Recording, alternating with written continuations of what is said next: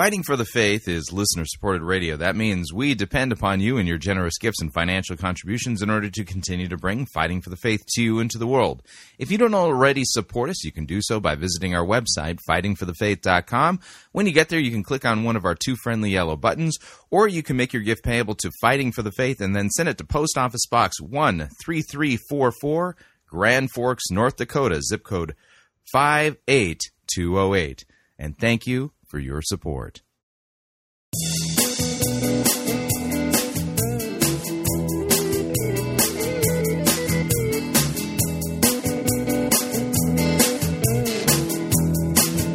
It's time for another edition of Fighting for the Faith, Tuesday, March 27th, 2018.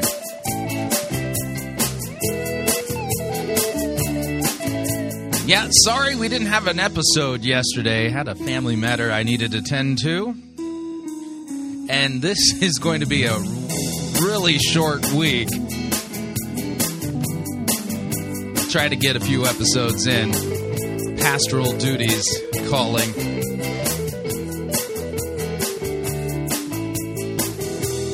Thank you for tuning in. You're listening to Fighting for the Faith. My name is Chris Roseborough. I am your servant in Jesus Christ, and this is the program that dishes up a daily dose of biblical discernment, the goal of which help you to think biblically, help you to think critically, and help you to slow down. Stop, open up your Bible, and compare. Compare what people are saying in the name of God to the Word of God, and sadly, there is no shortage of crazy things being said out there.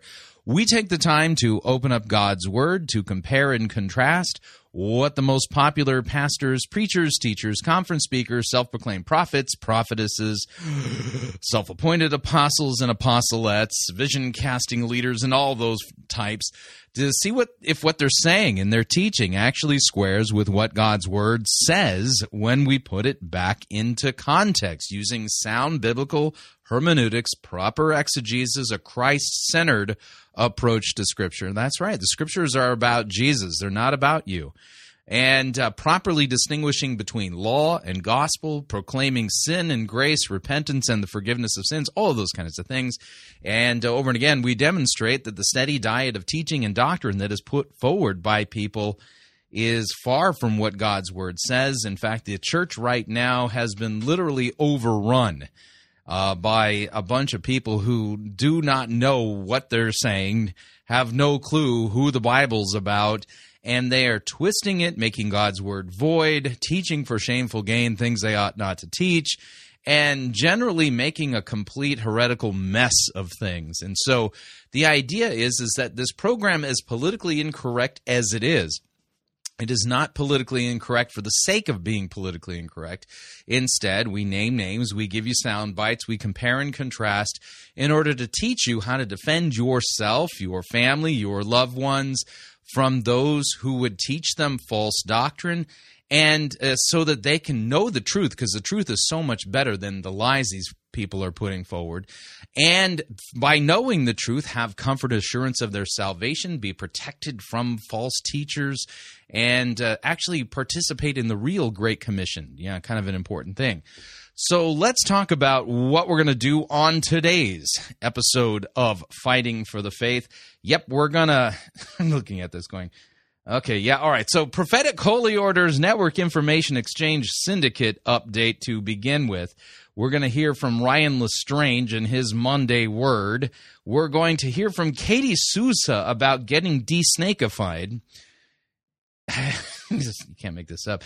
Then we're going to do a new Apostolic Reformation update, and we're going to listen to Katherine Rounala on Sid Roth's television, It's Supernatural, his program, to talk about how she received a baptism of fire and what that means regarding intimacy regarding God. And then we'll end off hour number one by listening to a fellow I don't think we've heard from yet. His name is Joel Cave, and he's a vision casting leader who's teaching about, well, personal vision that God is supposed to give you.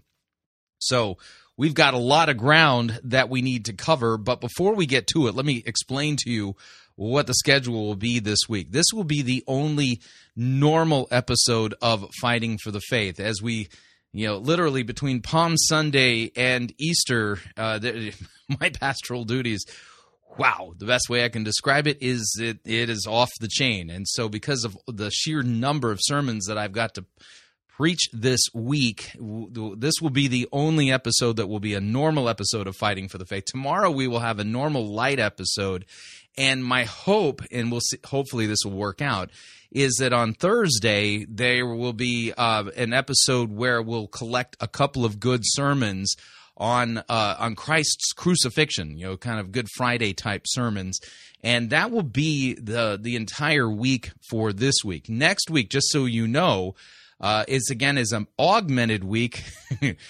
coming out of Easter. We only play good sermons in hour number 2 the week after Easter. And that creates the foundation by which we then, we'll launch into the week after that our worst Easter sermon of the year contest. So we will be using next week to begin taking submissions and previewing sermons and deciding who's going to make the cut and who's not going to make the cut for this year's worst Easter sermon of the year contest. So details will be forthcoming on that.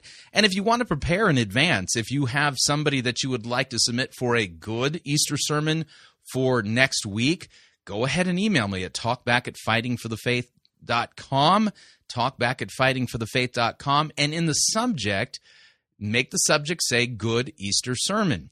If you'd like to submit somebody for a bad Easter sermon, you're going to have to wait until after it's preached. You don't get to prejudge. But if after hearing a bad Easter sermon, or you know of one that is just a complete epic biblical fail regarding how to properly handle the text teaching about the resurrection of Christ, go ahead and email me again, talkback@fightingforthefaith.com, and then in the subject line, put Worst Easter Sermon Contest. Worst Easter Sermon Contest. That way my email program can sort them out. And just like we have every year, we will preview every submission, good or bad. So we're getting into that time of the year. The best way I could put it is it's a manic race. That's the only way I can describe it. So with that, since we're going to begin with a prophetic Holy Orders Network Information Exchange Syndicate update, let's do this.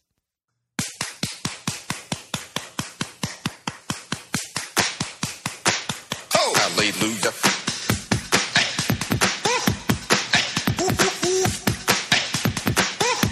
Get up right now.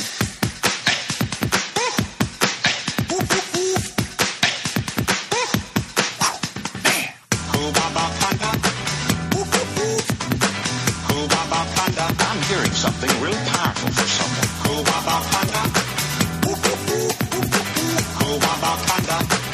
And now listen to this. Hallelujah.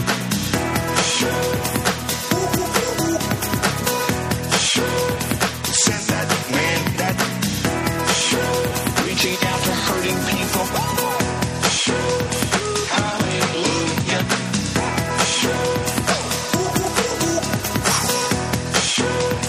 This is what you do.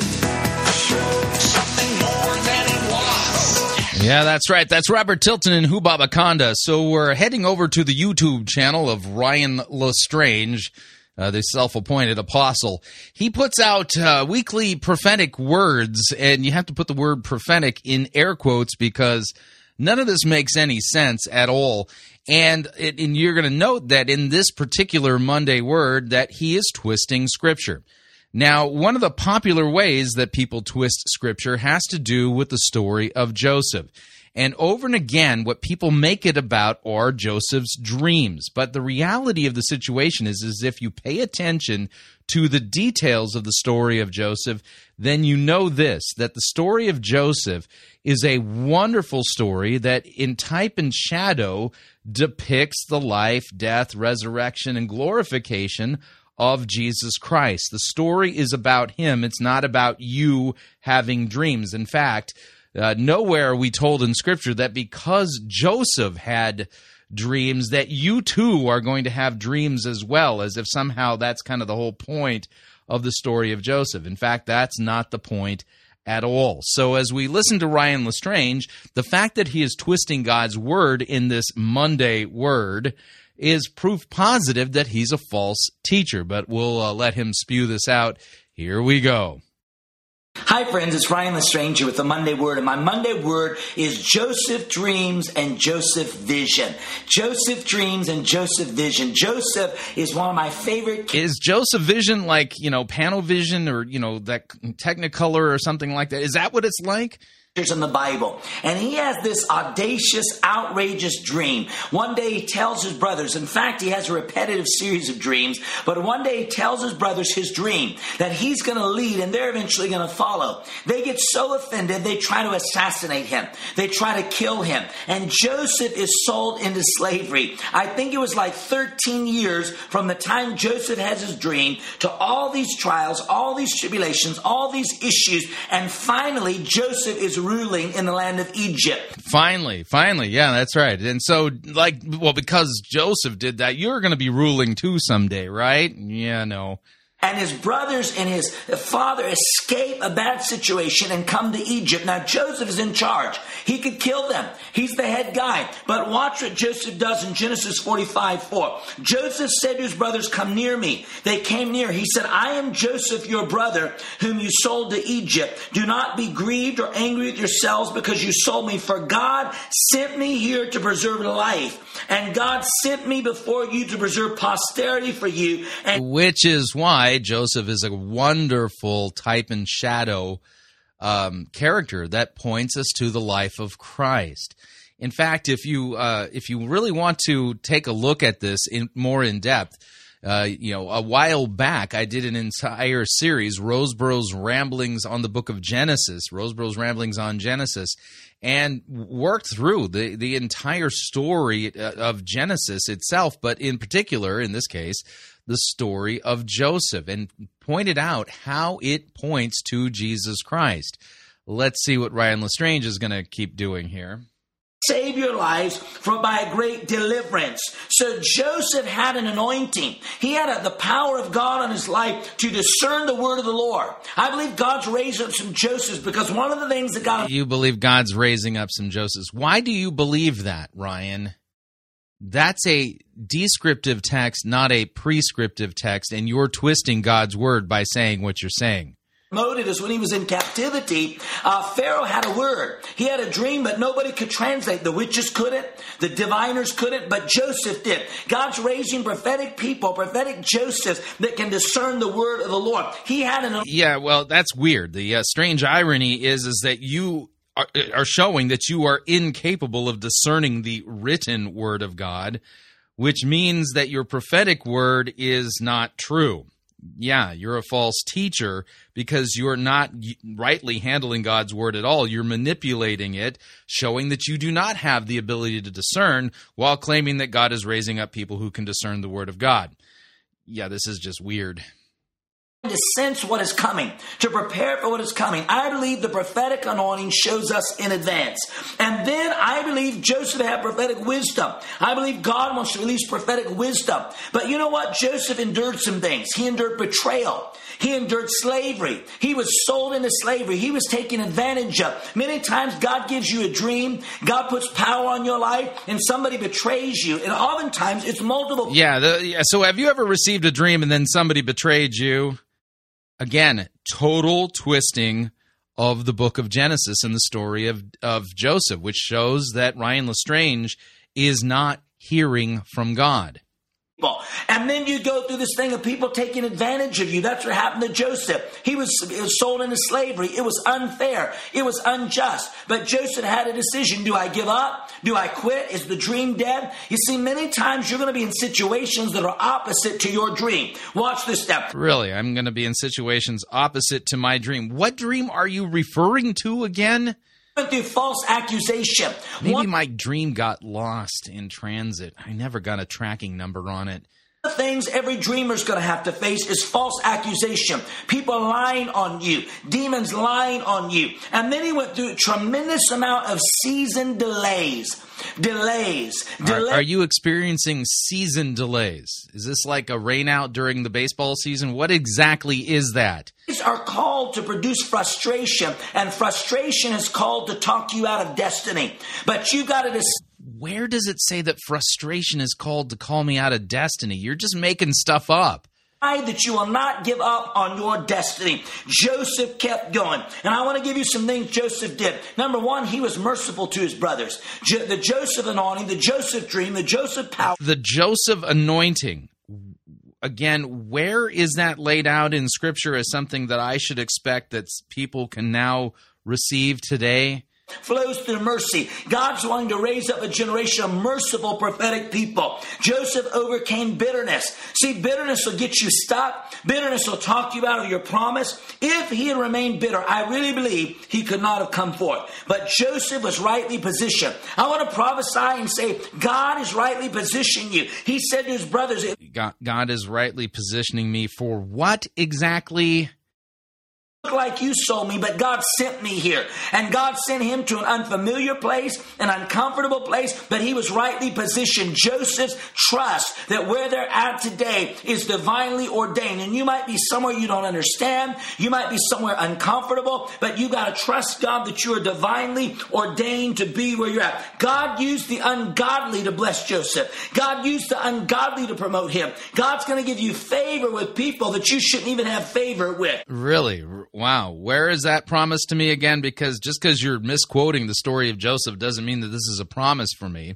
And then revelation came. But you see, Joseph had the right word. He got a strategy from heaven. Revelation is only half the equation. Once we get revelation, we need strategy. We need strategic praying. Yeah, we need strategy, man. Yeah. Nowhere in Scripture does it teach anything, even remotely approaching this. Thinking. So I believe there's a Joseph dream, a dream that's audacious, a dream. Yeah, there's an audacious Joseph dream just waiting there for you, and people are going to hate you, but you need strategy and stuff. Bold, a dream that's radical, a dream that's so bold it'll make people mad around you. But then there's a Joseph power. There's an anointing for you to live out the dream. So I want to pray for you. Father, I thank you for... Done. Yeah, sorry, you don't get to pray for us. Wow. So, that's like a typical example of the twisting of the story of Joseph. The story of Joseph is not about you having a dream or people hating you or betraying you or anything like that. The story of Joseph is a wonderful depiction of the life of Christ in type and shadow. Remember, Jesus was betrayed for 30 pieces of silver. Joseph was betrayed. Yeah, and in a sense, you can say he died and rose again. That was his prison experience. Yeah, I mean, it's really fascinating. When you do the comparative work between Jesus and Joseph, it's stunning how the parallels work. And it's not a parallel to your life, nor are we ever told that, just like Joseph had these things happen to him, you're going to have them happen to you, because Joseph in type and shadow prophesies the life of Jesus. Not you. I think you get the point. Now, moving along, we're going to head over to the YouTube channel for Katie Souza. This woman is a con artist. She claims that she is an ex-con. No, she is a present-day con. Best way I can describe her. And we're going to be listening to her mangle God's word in kind of a bizarre way. This is the woman who claims that she received a demonic yeast infection after touching a slot machine at a casino. No joke. It's in the archives of Fighting for the Faith. And here she is going to be teaching us about the importance about getting de-snakified. Yeah, have you been de-snakified? Well, if not, then, you might want to check in with Katie Souza and learn how the procedure works for that particular thing. But here we go. I'm Katie Souza, and you're watching Healing Your Soul, Real Keys to the Miraculous. Have you ever had some kind of problem, and no matter what you tried, you couldn't get rid of it? Were you thinking, what is this? Well, for the past couple of weeks, we've been talking about how the source of many of our issues could be a demonic serpent. No. This is absurd. A demonic serpent is the source of my problems. Who knew? Okay. Natural, serpents are masters of camouflage and could be right under your feet, and you wouldn't even know it. Let me look. Yeah, nope, nothing there. Yeah, I'm on the third floor here, yeah. Hell, it bit you.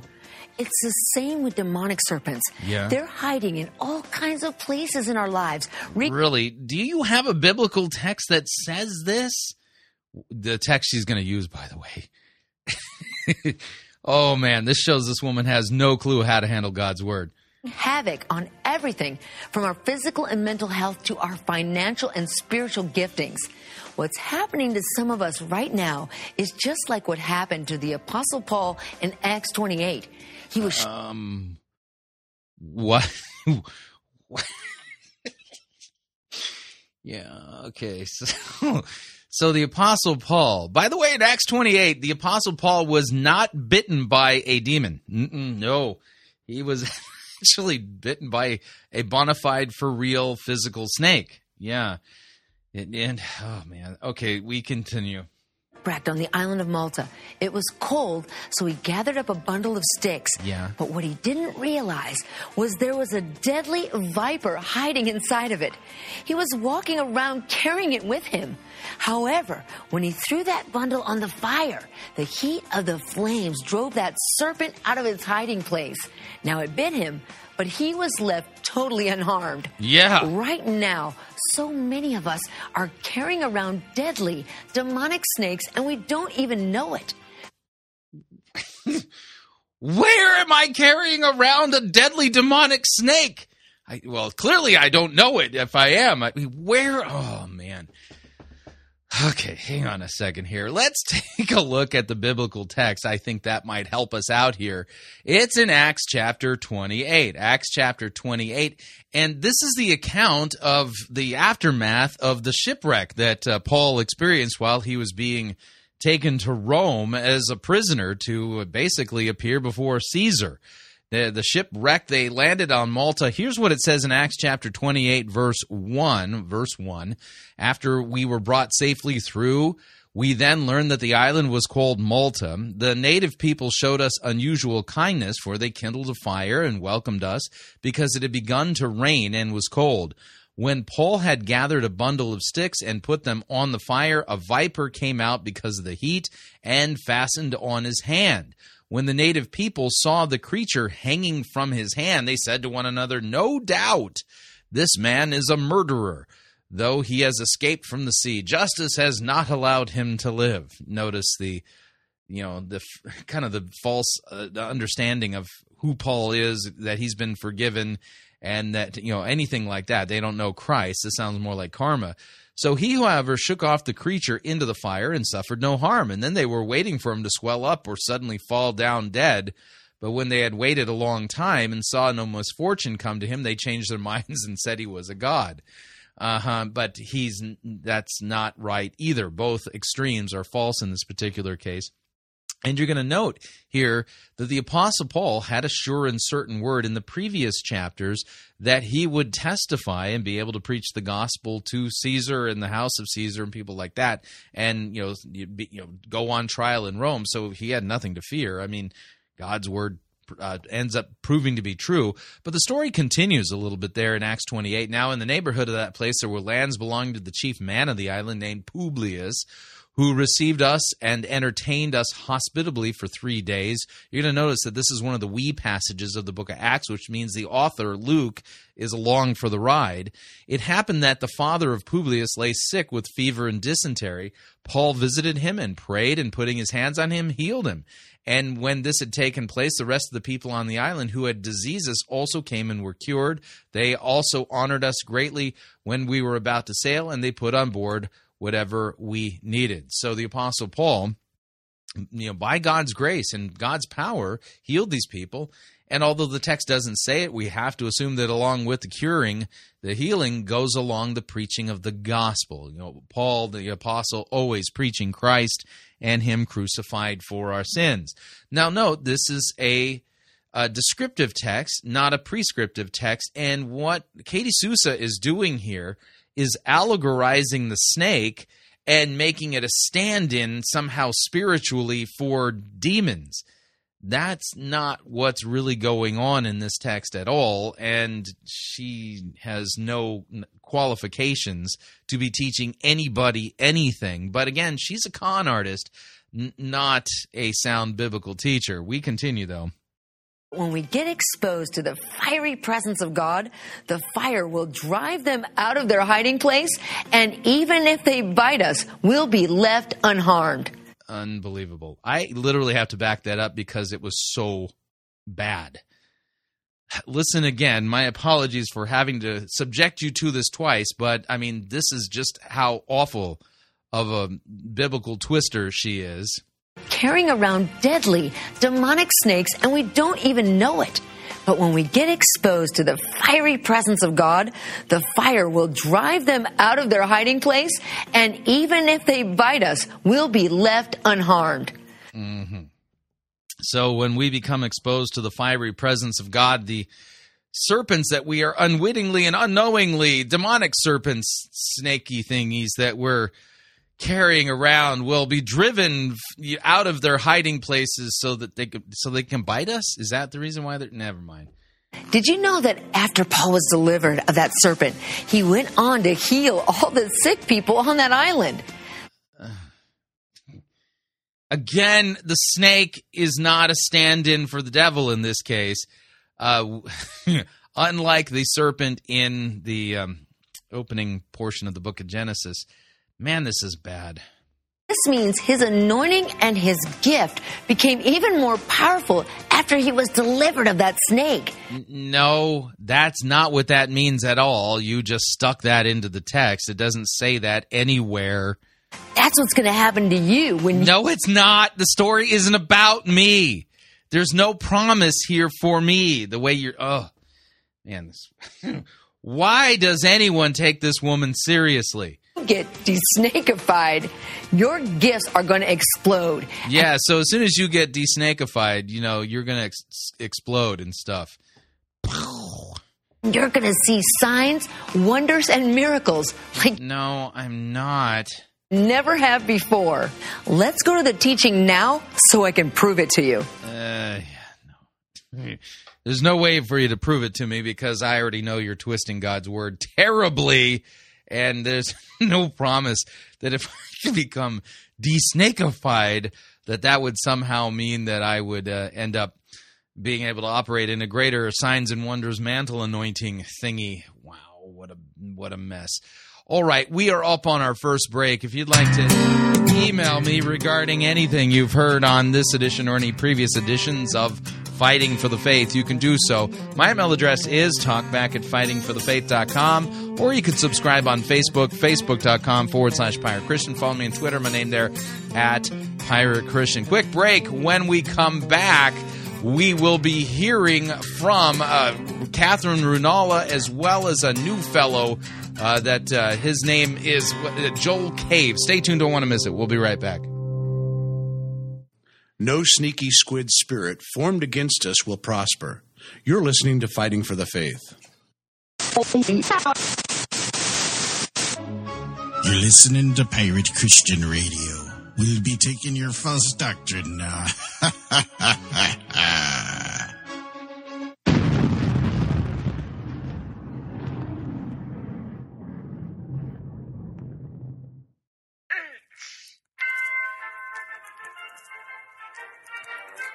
Max Holliday's Birdcage Theater presents Church Day Soleil.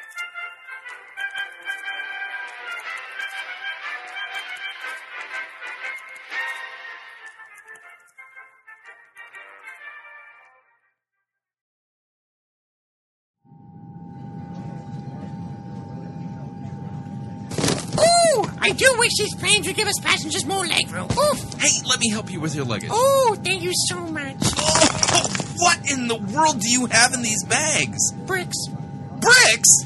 I'm a door-to-door brick salesperson. I'm not even going to ask. Ladies and gentlemen, the captain has turned on the fasten seatbelt sign. If you have not already done so, please stow your carry-on luggage underneath the seat in front of you or in an overhead bin. Please take your seat and fasten your seatbelts, and make sure that your seat back and tray tables are in their full upright and locked positions. Thank you. Thank you, Brittany. In case y'all don't know me, I'm Mark Driscoll, and I'm going to be your pilot for today. Oh, dear. He looks more like a terrorist, if you ask me. If any of you passengers feel at any time that you could pilot this plane better than me, then you'll be swiftly thrown under the bus. I mean plane. As you may have noticed, there are also no parachutes on this flight, which means, should you be thrown off the plane, that your landing will be unpleasant. We thank you for flying Mars Hill Air with us today. I guess it's time to take off then. Well, let's just hope our flight to Boston will be nice and easy.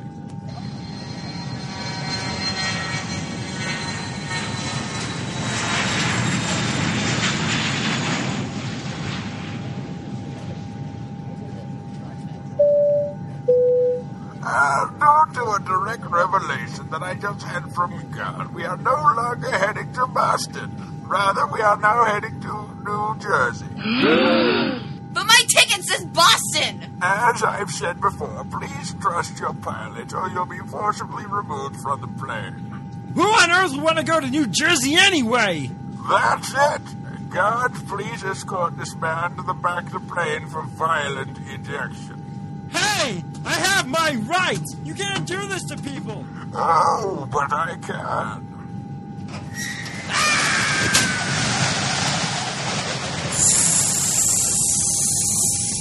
I can't believe that just happened. There's something seriously wrong with all of this. This is your captain speaking. Do not be alarmed. You are now free to move about the cabin and do as you please. Just whatever you do, don't question my actions or authority. So you're a brick salesperson, huh? Yep. But why on earth would you want to talk about something like that at a time like... Oh. Yeah. I'm thinking it's time that Mr. High and Mighty got relieved of his duties. It is now time for you all to buckle your seatbelts and hold on tight because we're about to start doing barrel rolls. He's going to do what?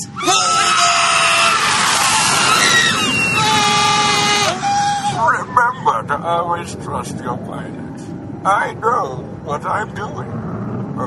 I do believe the ground is getting awfully close.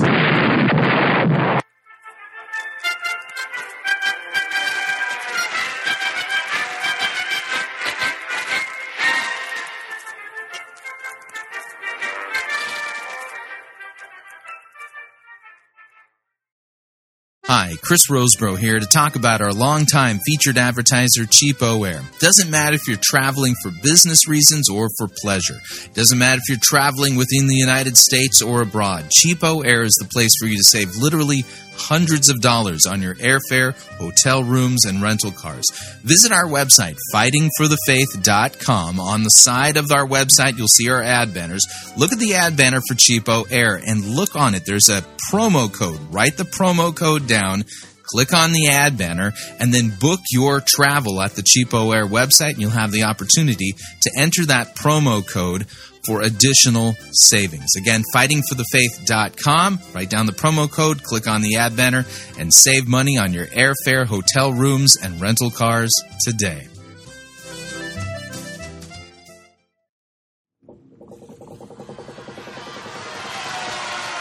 Oi, Captain! We got ourselves a heretic!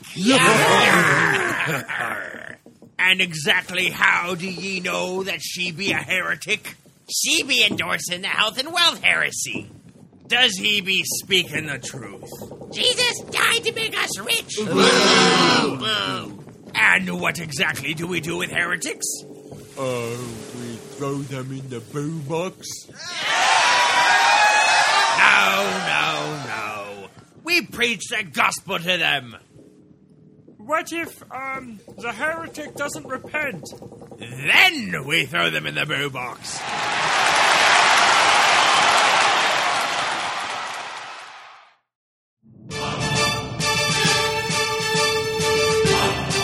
To err is to heretic. To R is to pirate. Get yourself over to www.piratechristianradio.com/Reformanda and purchase yourself a copy of the game Reformanda and join the fight for the faith today.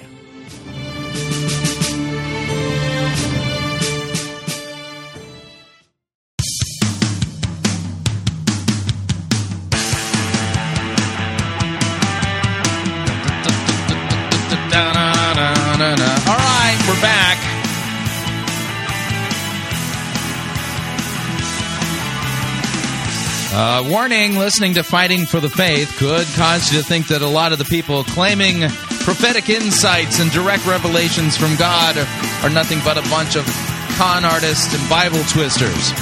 Just a reminder, Fighting for the Faith is listener-supported radio. That means we depend upon you and your generous gifts and financial contributions in order to continue to bring Fighting for the Faith to you and to the world. And you can partner with us. It is a partnership. Visit our website, fightingforthefaith.com. When you get there, you'll see our 3 friendly yellow buttons. One says donate, the other says join our crew, the other says become a patron. 3 different ways to support us.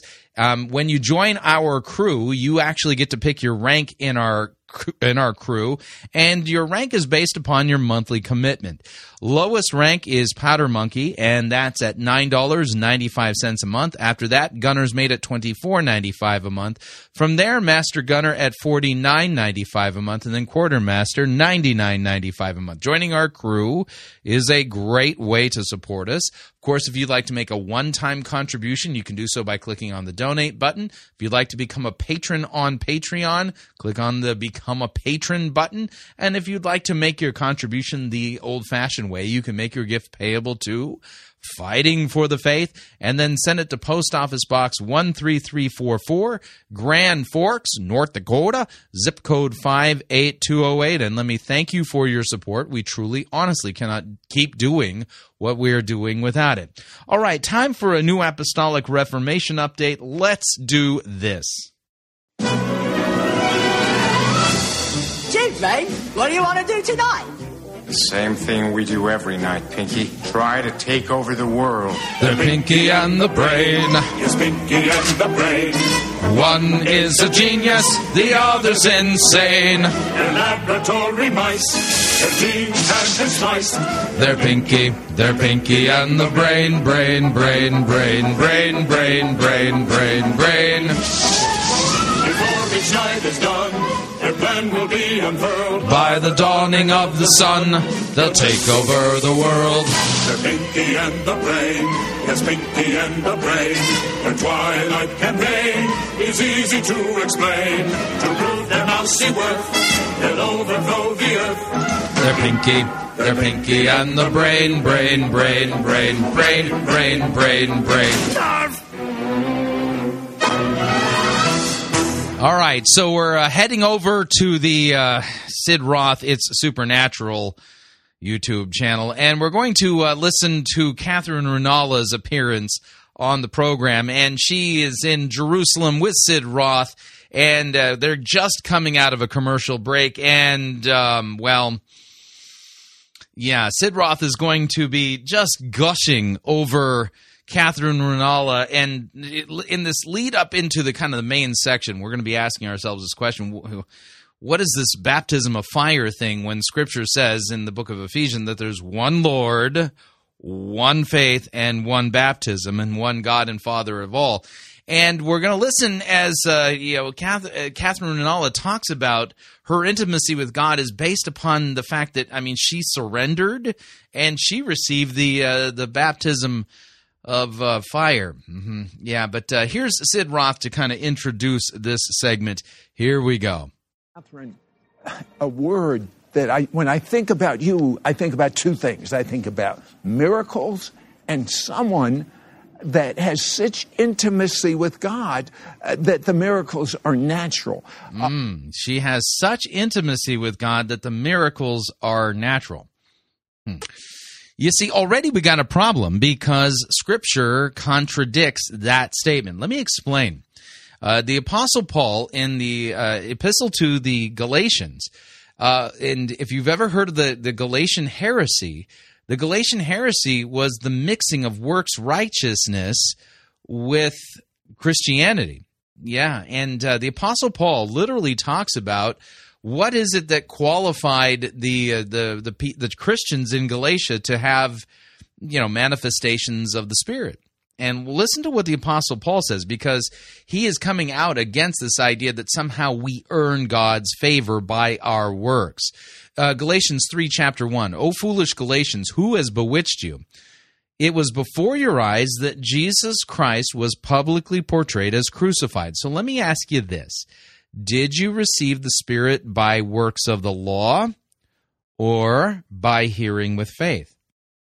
And you can throw into the category works of the law because you submitted, because you have done this, that, or the other thing, or you have made yourself qualified to have these things. The answer is because they heard with faith. The Apostle Paul then says this, are you so foolish?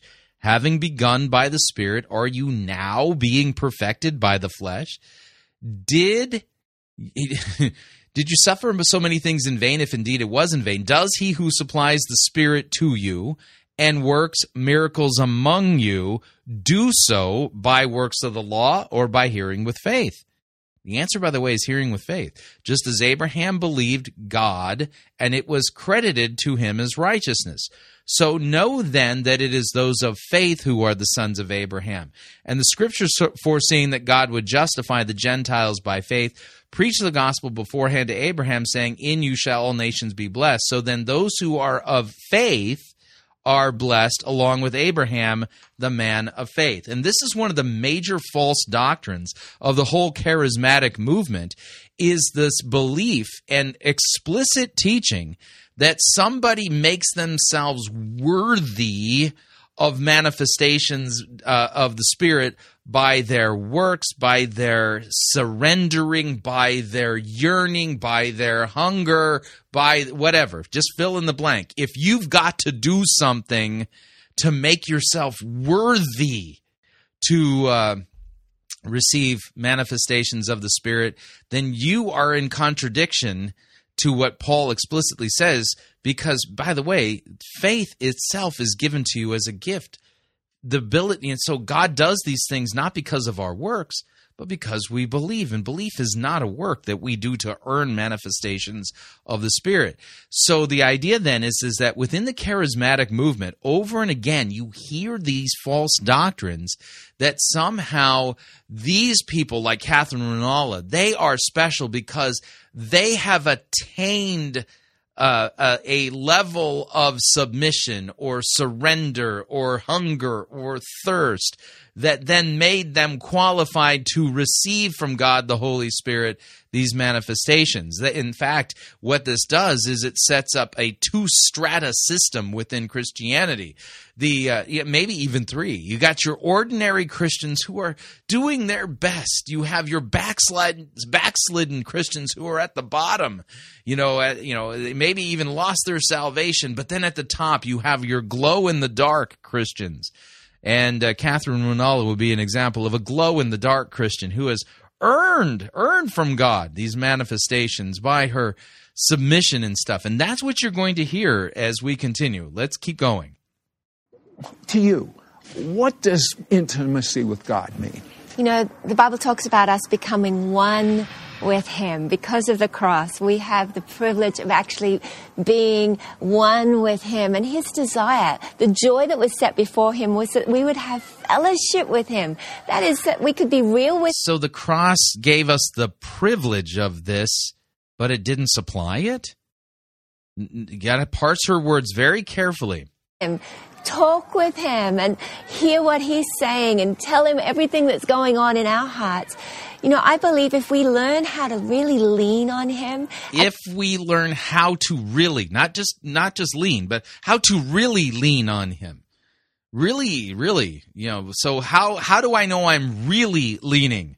Not try to work out things with our own understanding, but to lean on Him, to involve Him in every aspect of our lives, then He makes our path straight. And I tell you what, Christ in us, He has big dreams. Oh, He does. So Christ in us has big dreams. Which biblical text says that Christ in us has big dreams? I'm not familiar with that text. Thing that I'm from the people I interview in my study of the Bible, of course, there's something called being filled with the Holy Spirit, speaking in tongues or supernatural languages. But I hear so little, and yet when I interview people that move in extraordinary miracles, they have had what the Bible calls a baptism of fire.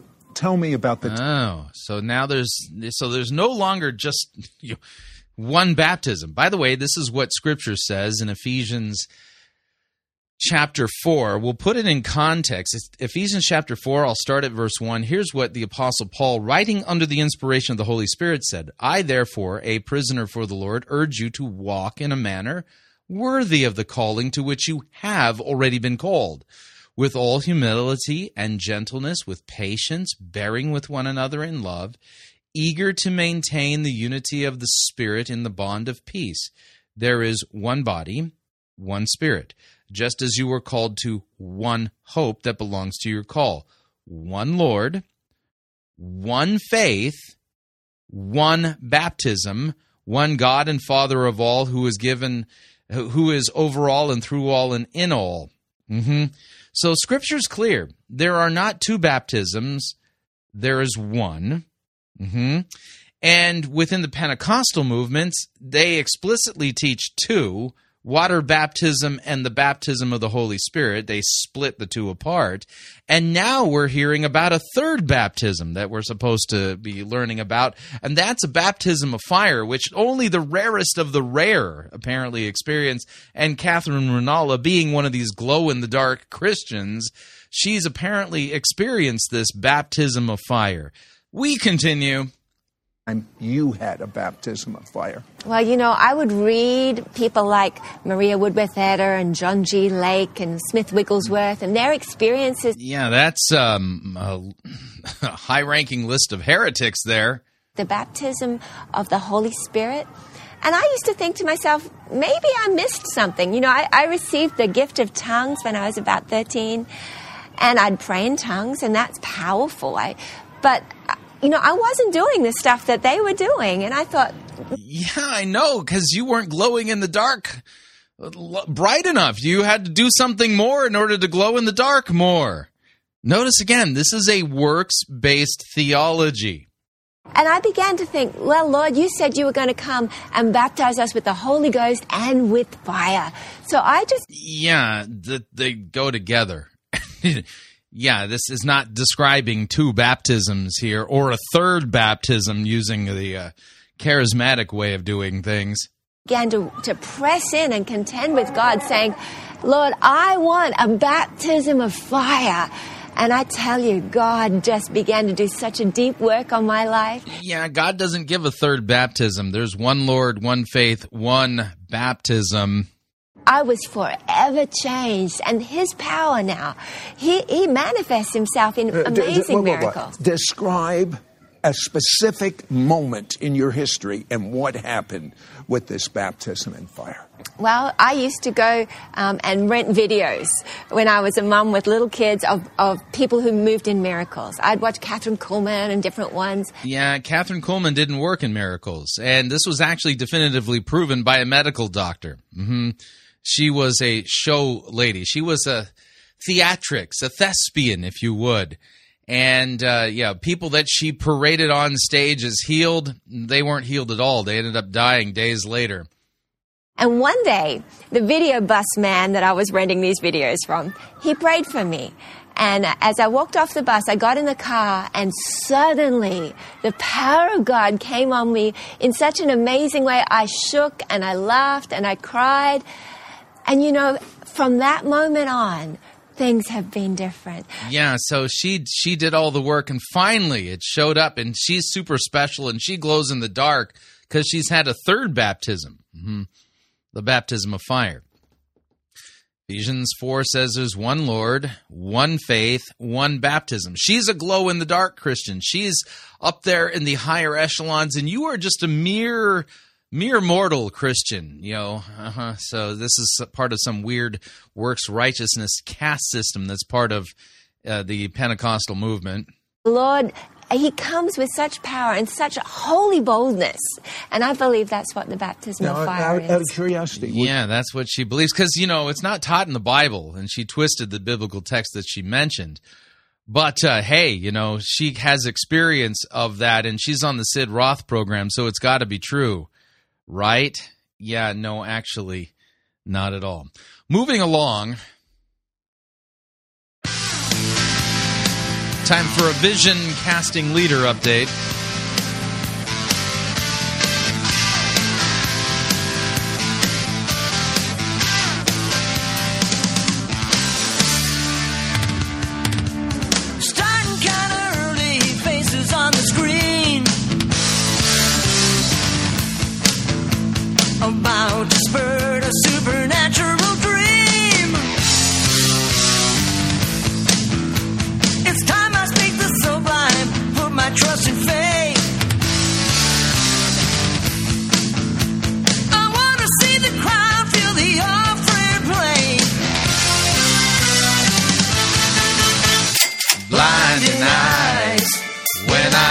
casting vision. Full of lies when I'm casting vision. Ooh, comes from me fluently. It's having you with G. My casting vision makes the best of me. The best of me. Pushing on the poor soul, they'll sow a seed. My mind is racing, filled with avarice and greed. Tonight's the night I'm gonna take the word and twist it. Crying all of these tears, but the Lord's not in it. Blinding eyes when I'm casting vision. On the rise when I'm casting vision. No accountability. I'm ruling sovereignly. My casting vision always seems to get the best of me. The best of me. Yeah.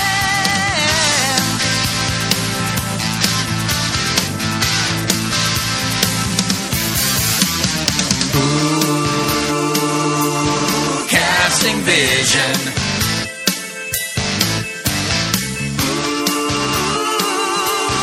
Casting vision.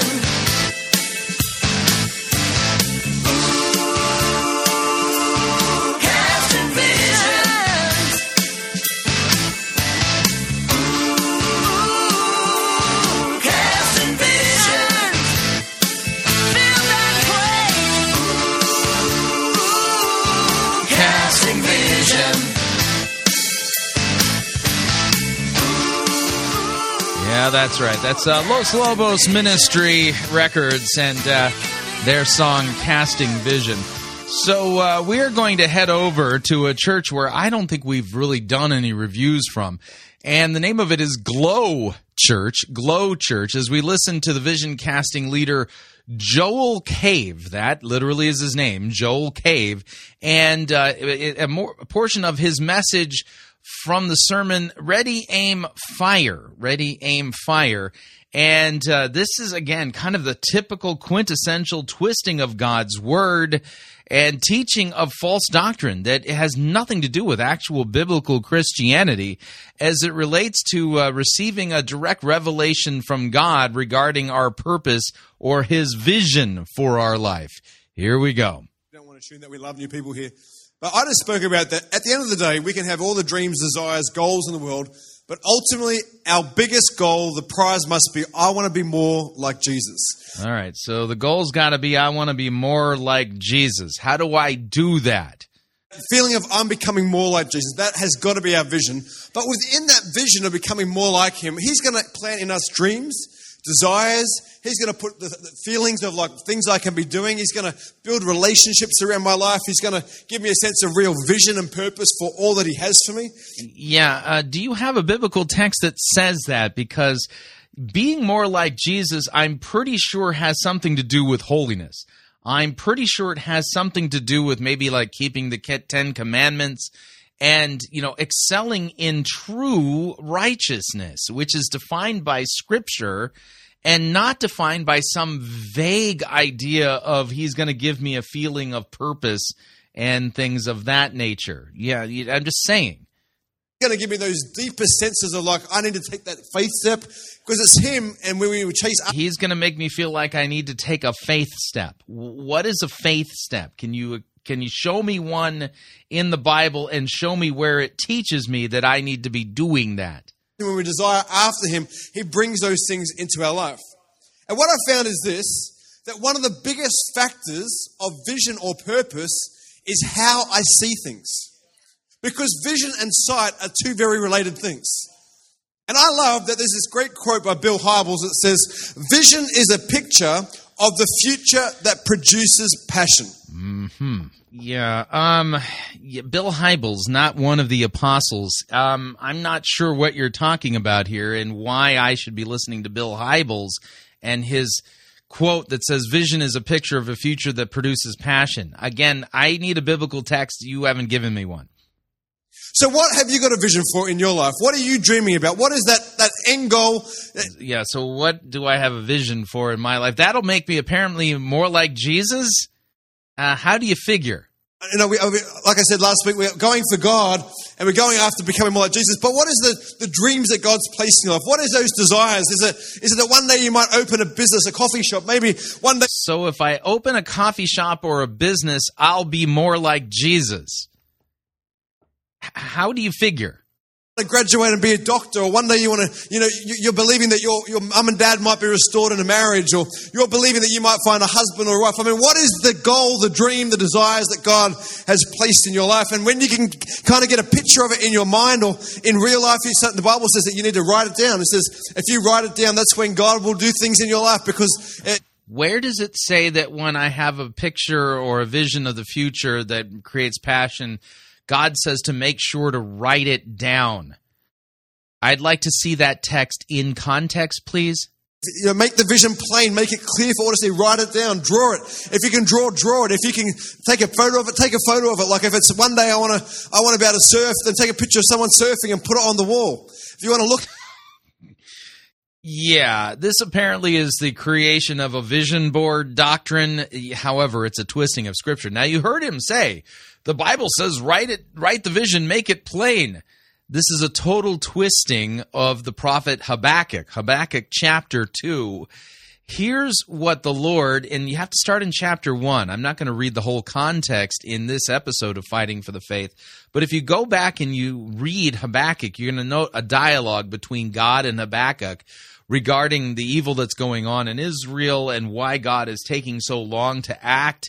And so here's what it says. I'll start at Habakkuk chapter 2, verse 1. I will take my stand at my watch post and station myself on the tower. I will look to see what he will say to me, God, and what I will answer concerning my complaint.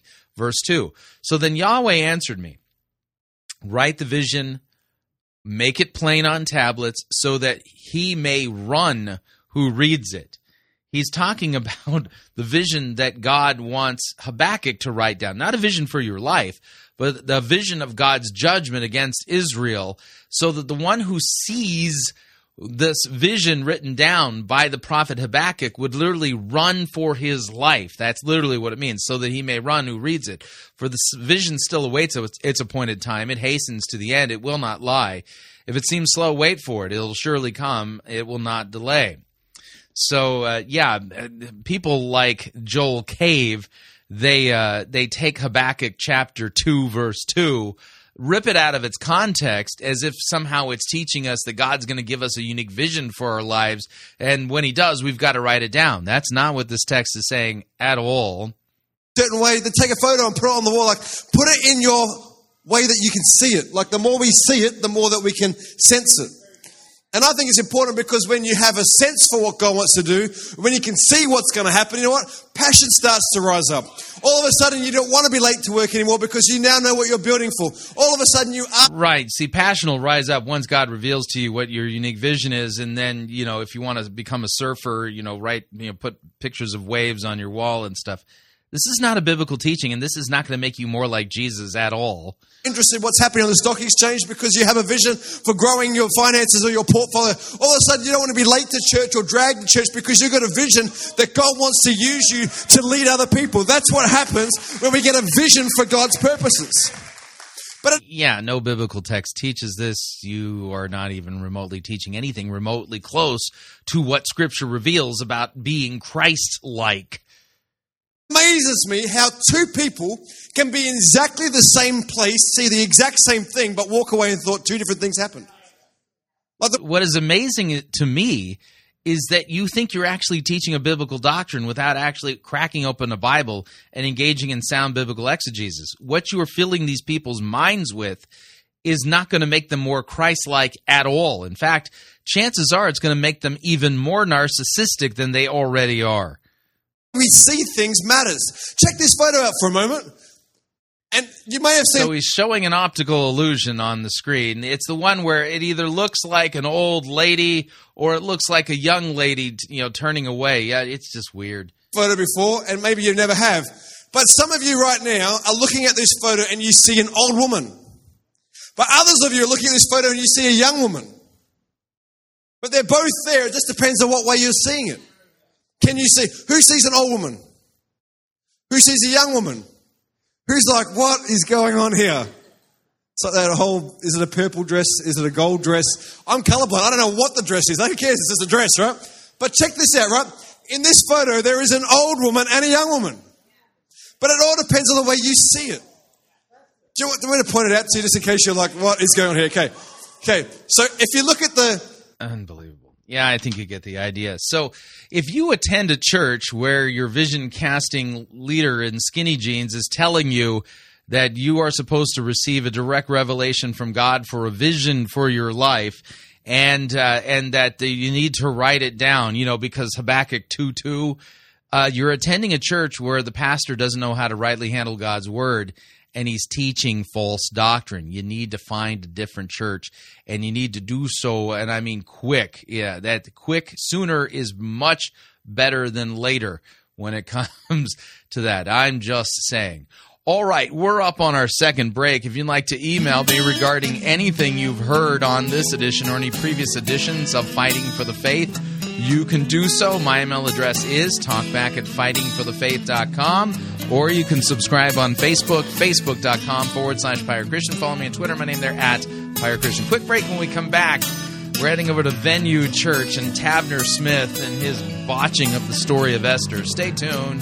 Don't want to miss it. We'll be right back.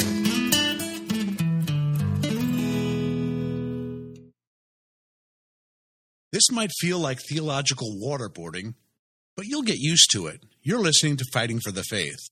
Pirate Christian Radio Theater presents Death of a Salesman. Are ye a salesman? Why, yes, I am. Can I interest you in some...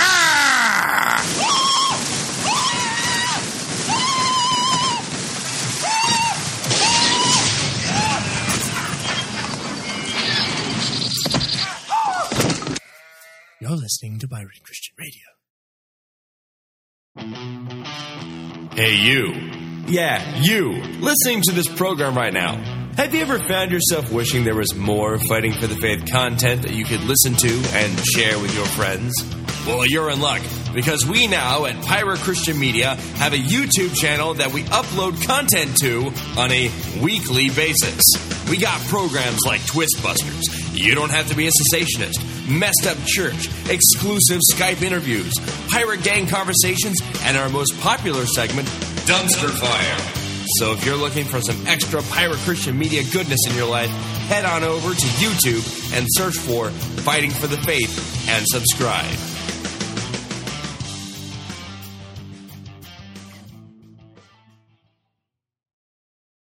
Hey everyone, it's Rex here to tell you about a product that I use on a daily basis. It's Coffee by Gillespie. It's delicious. It's got the caffeine you need to be a functioning member of society, and it's coffee. There's all sorts of different blends to choose from that are themed alongside the church calendar. So not only does it taste insanely good, but it's also liturgical. Somehow. All you have to do is order it online at Gillespie.coffee, and it'll arrive at your door in a convenient, resealable bag filled with either whole bean or pre-ground coffee. I personally like mine as whole bean because it goes so well with milk.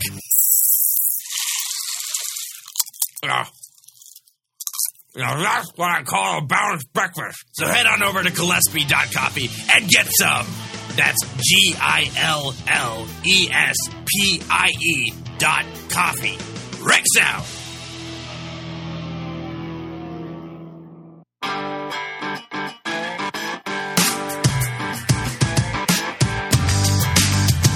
All right, we're back. Hour number 2, Fighting for the Faith. You know, it's been a while since we've done a Tavner Smith sermon review. And we're going to demonstrate once again this guy has no business being a pastor because he doesn't meet any of the minimum qualifications, like rightly able to handle the word of truth, stuff like that. But let's do this right.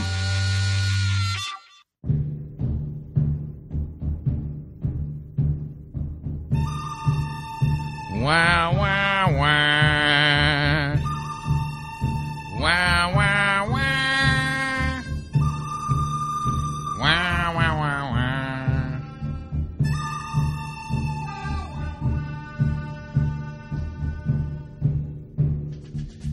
The good, the bad, the ugly. We review it all here at Fighting for the Faith. We're an equal opportunity sermon reviewing service. Today's sermon comes to us via Venue Church. Tavner Smith presiding. The name of the sermon is Dream, Hustle, Win.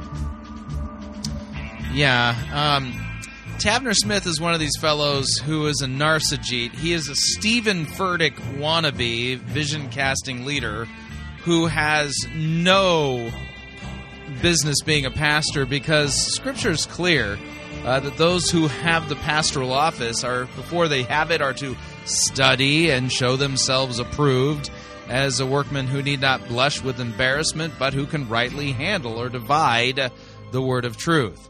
Something he literally does not know how to do.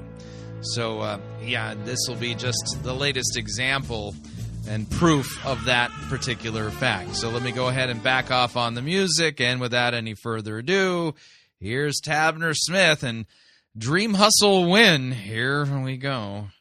Did you know the easy thing is learning something new? The hardest thing is unlearning all the old garbage you've had in your mind. Are you with me? And so I'm going to teach you something new. And here's my prayer today. My prayer today is that those of you who've never heard this, that immediately when the word is spoken, it will take root in your heart.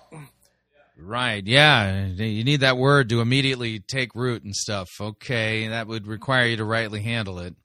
My prayer is that you won't have to go through a process of erasing the old. My prayer for you is that you will immediately get it today and you will legitimately walk out of these doors. No cliche, not something I'm just saying. You will walk out of these doors. And here's what I'm believing. I'm believing that thousands of people at Venue Church today will never be the same again. They'll never be the same. He's believing for it, so it's got to happen because, he's stepping out in faith, man. He's so audacious. Again. Come on, tell your neighbor, say, I'm never going to be the same. Get ready. Now tell them, say, you're never going to be the same. Come on, tell them. Now tell them, say, by the way, you look pretty good today too,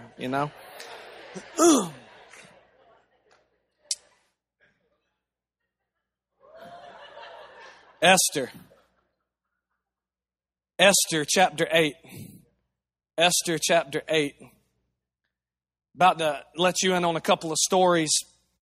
Esther is a pretty girl, and she's an orphan. She's grown up with her uncle, and there's a king Xerxes who's kind of ruling the land, and his queen kind of did him dirty. He got rid of her, and now he wants a new queen. And so he just puts the word out. He's like, go find me all the prettiest women in the land and bring them here.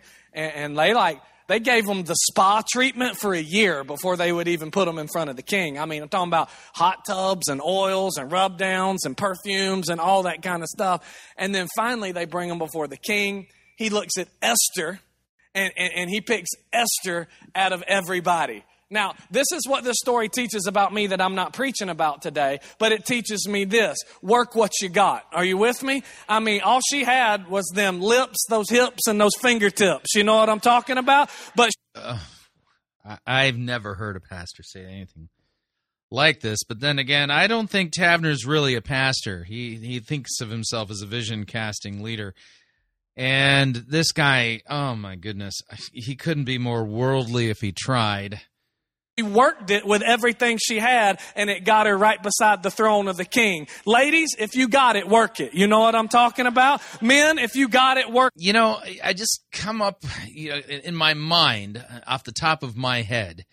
There are instructions for women in the Greek, in the New Testament, that tell us that women should adorn themselves in respectable attire with modesty and self-control. By the way, that is 1 Timothy chapter 2, verse 9. And this is what it says, what is appropriate for women. And here's what it says. 1 Timothy chapter 2, I'll start at verse 8 so that we can get the context. It says, I desire that in every place that the men should pray, lifting holy hands without anger or quarreling. Likewise also that women should adorn themselves in respectable apparel with modesty and self-control, not with braided hair and gold or pearls or costly attire, but with what is proper for women who profess godliness with good works. Yeah, so Scripture literally teaches Christian women to adorn themselves with modesty, not work it if they've got it. Yeah, so this guy has no clue what he's talking about. Already I'm a bit hot under the collar and a wee bit offended by what it is he just said. Whatever God has given you, just work it. Look at your neighbor and say, work it. Never said that in church before to anybody, have you? No, because God's Word doesn't teach this. So here's what's happening is that there's this guy named Haman, and he's tricked the king into making a decree that all the Jews would be killed. He didn't like the Jews. They got on his nerves. He wanted them extinguished. So he got the king to make a decree and a law that all of the Jews would be killed. But God knows what he's doing. He sent Esther for just a time like this. And she gets in there, and he loves her more than anything. And finally, she gets an audience with him. And that's where we pick up in what I'm about to read right here, verse number 5 in Esther chapter 8. They're going to throw it on the screen. It says this, Esther said, if it please the king, and if I have found favor with him, and if he thinks it is right, and if I am pleasing to him, let there be a decree that reverses the orders of Haman, the son of, I don't even know how to say all that. We're going to skip that little part right there. This guy ordered that the Jews throughout all the king's provinces should be destroyed. For how can I endure to see my people, because she's a Jew, and my family slaughtered and destroyed? And King Xerxes said to the Queen Esther, Mordecai the Jew, I have given Esther the property of Haman, and he has been impaled on a pole because he tried to destroy the Jews. Now go ahead and send a message to the Jews in the king's name, telling them whatever you want, and seal it with the king's signet ring. Now here's where I want you to listen. I want you to get this. But remember that whatever has already been written in the king's name and sealed can never be revoked. I'm about to set some people free today. I seriously doubt that. That phrase again? But remember that whatever has already been written in the king's name and sealed with his signet ring can never be revoked. Go with me to Daniel. Daniel chapter 6. We're in the same kind of situation. Daniel is a captive, and they bring... So you're talking about how the politics work there in Babylon, or Persia. Him and some guys in, and he ends up rising above the class. He's like the head of the crop. He's taking places of the people who aren't captives, who like live there and have served to the king, and they're mad and they're jealous, and they go to the king and they say, hey, make this law. Make a law that if anybody prays to anybody but you, you'll throw them in the lion's den. Now, they did this on purpose because they knew Daniel was known that he prayed to God 3 times a day. And they knew that if he made this law, that Daniel would end up getting thrown into the lion's den. He would die. Everything would be taken care of, and they could move forward and have his position. Okay? And so they're just working their plan, and we pick up in verse 12 of chapter 6. They got it on the screen. So they went straight to the king and reminded him about his law. Did you not sign a law that for the next 30 days, any person who prays to anyone, divine or human, except you, your majesty, will be thrown into the den of lions? Yes, the king replied, that decision stands.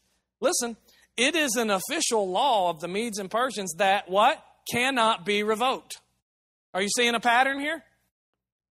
Yeah, then they told the king, the man Daniel, one of the captives from Judah, is ignoring you and your law. He still prays to God 3 times a day. Hearing this, the king was deeply troubled, and he tried to think of a way to save Daniel. He spent the rest of the day looking for a way to get Daniel out of this predicament. Yeah, by the way, Daniel chapter 6, the story of Daniel in the lion's den, is a type and shadow account of Jesus' death and resurrection, complete with the stone in front of the tomb and the sealing of the tomb. Yeah, it's really fascinating how that all works out. But again, this is all lost on Tavner Smith because he thinks the scriptures are about him, not Jesus. And as a result of it, he has no clue how to rightly handle a biblical text. The men went together to the king and said, "Your Majesty, you know that according to the law, no law that the king signs can be changed." So at last, the king gave orders for Daniel to be arrested and thrown into the den of lions, and the king said to him, "May your God, whom you serve so faithfully, rescue you." Father, shift something in us eternally. In Jesus' name, amen. I want to talk to you on this subject today, God's plan. God's plan. I know Drake thinks he knows what God's plan is. I know his version of God's plan is hanging out at the University of Miami and passing out stacks of money. You know what I'm talking about. But I really want to talk to you about God's true plan. I really want to, I want to present to you what I believe God's true plan to get his kingdom to the earth is. Because you do know that is the whole purpose, right? The whole purpose is not to get you to heaven. The whole purpose is to get heaven to earth through you. Which biblical text says that? That's not actually correct. You see, the kingdom of God comes to earth on the day that Jesus returns in glory to judge the living and the dead. It's not about God bringing his kingdom to earth through me. That's not at all a biblical teaching, at least the way you're teaching it. Know that? I know that we've been taught our whole life that we've been people try and scare the hell out of us to get us saved, right? You know what I'm talking about? And people try to... You mean by actually saying that, what God's word says, that we all deserve God's wrath and eternal judgment because of our sin, and that Christ has bled and died for our sins? You mean those lies? Because that's the truth. Us to think that this place is so bad that we should hope that one day we'll get there with him, right? In the sweet by and by, we will meet on the beautiful shore, right? When the roll is called up yonder, when the roll is called up yonder. What in the world is yonder anyways? You know what I'm saying?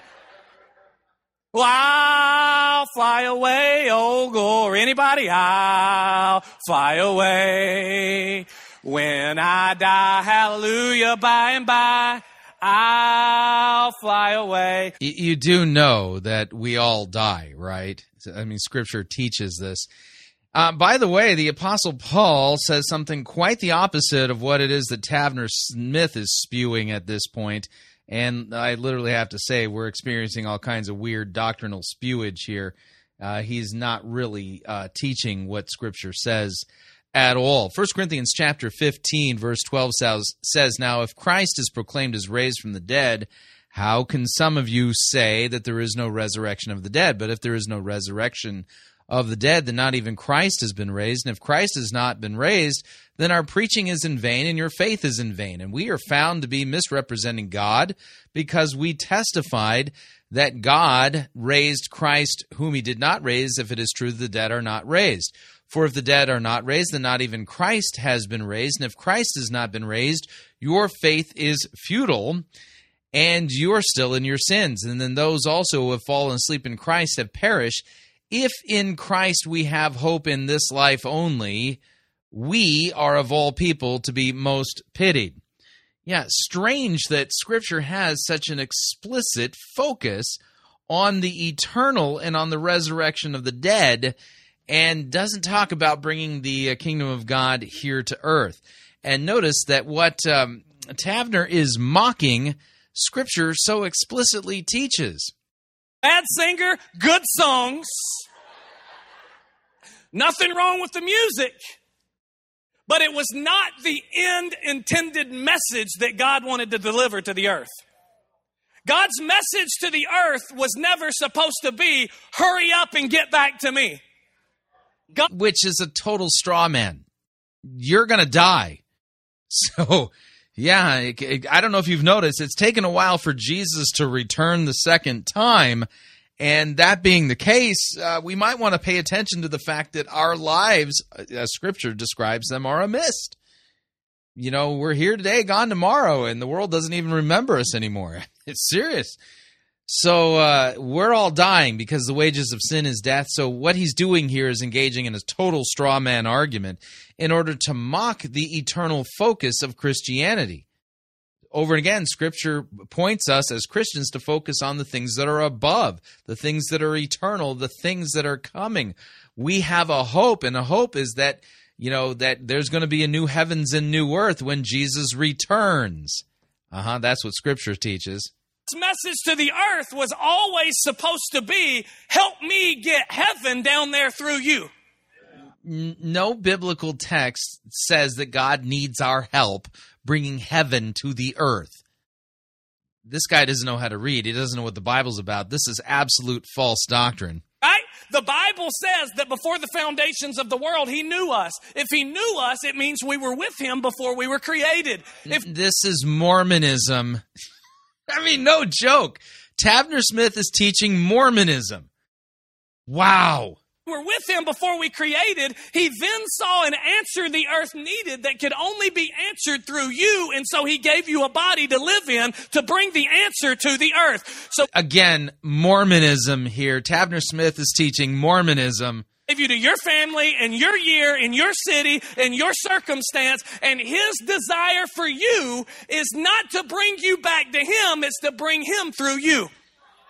Yeah, again, which scripture says that, Tavner? I'd really like to see that biblical text, please. If we were with him before the foundations of the world, why would he send us here if all he wanted was to get us back? We were already... Again, Mormonism, we did not exist before we were created. Unbelievable. There. His plan isn't to get you back. That's a benefit. You get saved, you come in relationship with Jesus. The benefit of that is after you spend a lifetime of bringing heaven to earth, then you get the opportunity to experience heaven. But it's not the end goal. It's not what we should get hung up on. It's not the intended desire just to get you back. If the only reason you got saved was to get to heaven, why wouldn't you die the moment you got saved? Yeah, this is human logic. He's not exegeting a biblical text. Well, then how come, Yeah, if you're going to answer the question, you need to answer it biblically, not with your own musings or what you think sounds reasonable or rational. So he's teaching man-made doctrines, and they're coming out of the man preaching, not the Bible. But you continue to live. Why? Because there's something for you to do. I'm preaching. Yeah, make disciples. Jesus said, go and make disciples of all nations, baptizing and teaching all I've commanded. You see, you get that? Yeah. Where the church exists to make disciples. So, yeah, if you want to say we have something to do, sure, yeah, we Christians have the gospel to preach, sinners to call to repentance, and to assure them of the forgiveness of sins won by Christ on the cross. Already, and I'm just introing a little bit, okay? Now, what I'm trying to get you to do is I'm trying to get you to think differently, because that's what this entire series, Dream, Hustle, Win, is all about. It's about getting you thinking differently. Because if you can think differently, you can live differently, right? Have you ever heard this? Where the mind goes, the person follows. So apparently, Christian sanctification is a matter of losing stinking thinking. I thought they were called the fruit of the Spirit, not the fruit of of different thinking. Okay? Where the mind goes, the person follows. Do you know why you are where you are in life? You thought your way there. Because your thoughts created words, your words created habits, your habits created actions, and your actions got you right where you are. Again, which biblical text are you exegeting? This isn't taught in either Esther or Daniel. But it all started with the way you think. And I want to talk to you about thinking differently about you. I want to talk to you about God's plan. Yeah, please tell us.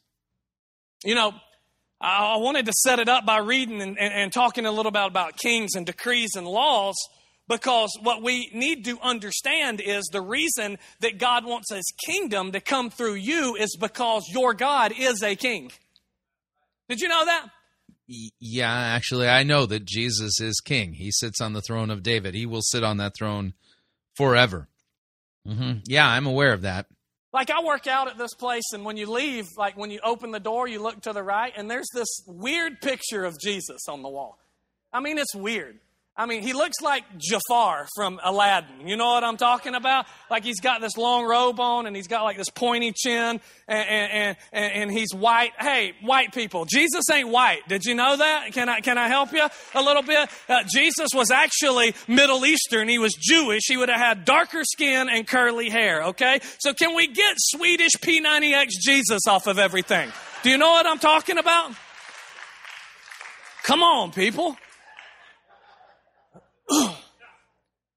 Jesus is not Fabio's twin brother, you know? But we see this version of Jesus everywhere.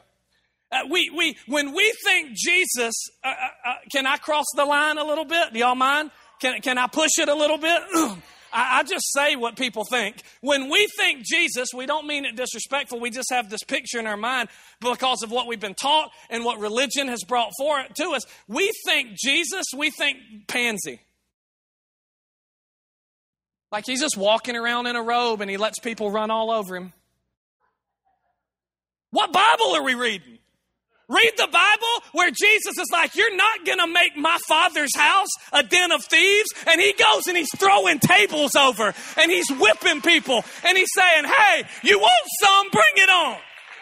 What about Jesus, who when he sees a storm, he don't get afraid of it. He just walks on it all the way across the water. And he's like walking up a wave and walking down a wave, walking through a wave, and he comes out and he ain't even wet. Lightning's striking and he ain't afraid that it's going to hit the water because he's got more power than the lightning's got. Is somebody with me? That's the kind of Jesus that we serve. He's in the boat with the disciples and they're freaking out. But what's he doing? He's taking a cat nap in the back. That's the Jesus that we serve.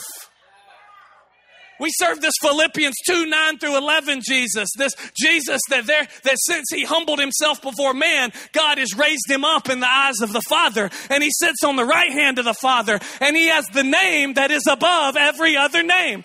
Any name you're dealing with in this house today, his name is above it. The name of depression, the name of cancer, the name of divorce, the name of anxiety. Oh, man. Yeah, this guy's a prosperity pimp, too. Name of anything that you got. We serve a God who his name is higher than those names.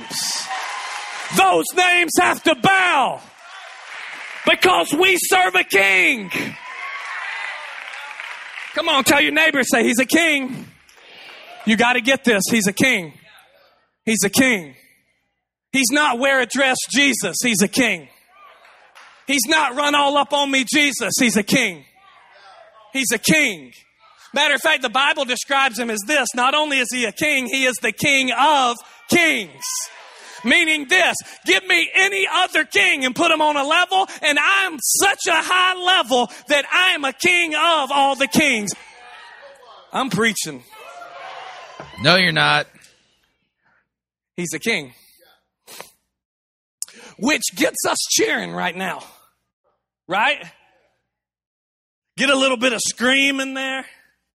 Right? If I had a little organ to kick behind me, we can yell because he's a king. But here's what you have to understand. The fact that he categorized and dedicated himself to be a king gives him all power, but also brings restriction. Did you know that God has restriction? But it's only restriction that he put on himself. See, he's so powerful, he can restrict himself. He is all powerful. He is sovereign. He is the king. He is the king. He can, listen, God can do anything he chooses and wants to do. And knowing that he could do anything he wants to do, he decided to do this, make himself a king. Which means that if he is now a king, he has to operate under the rules of a king. Ugh. This is so bad. So, you can see that this thing is already a major biblical train wreck. This guy has no idea what he's doing. He hasn't studied and showed himself approved as a workman who need not blush with embarrassment.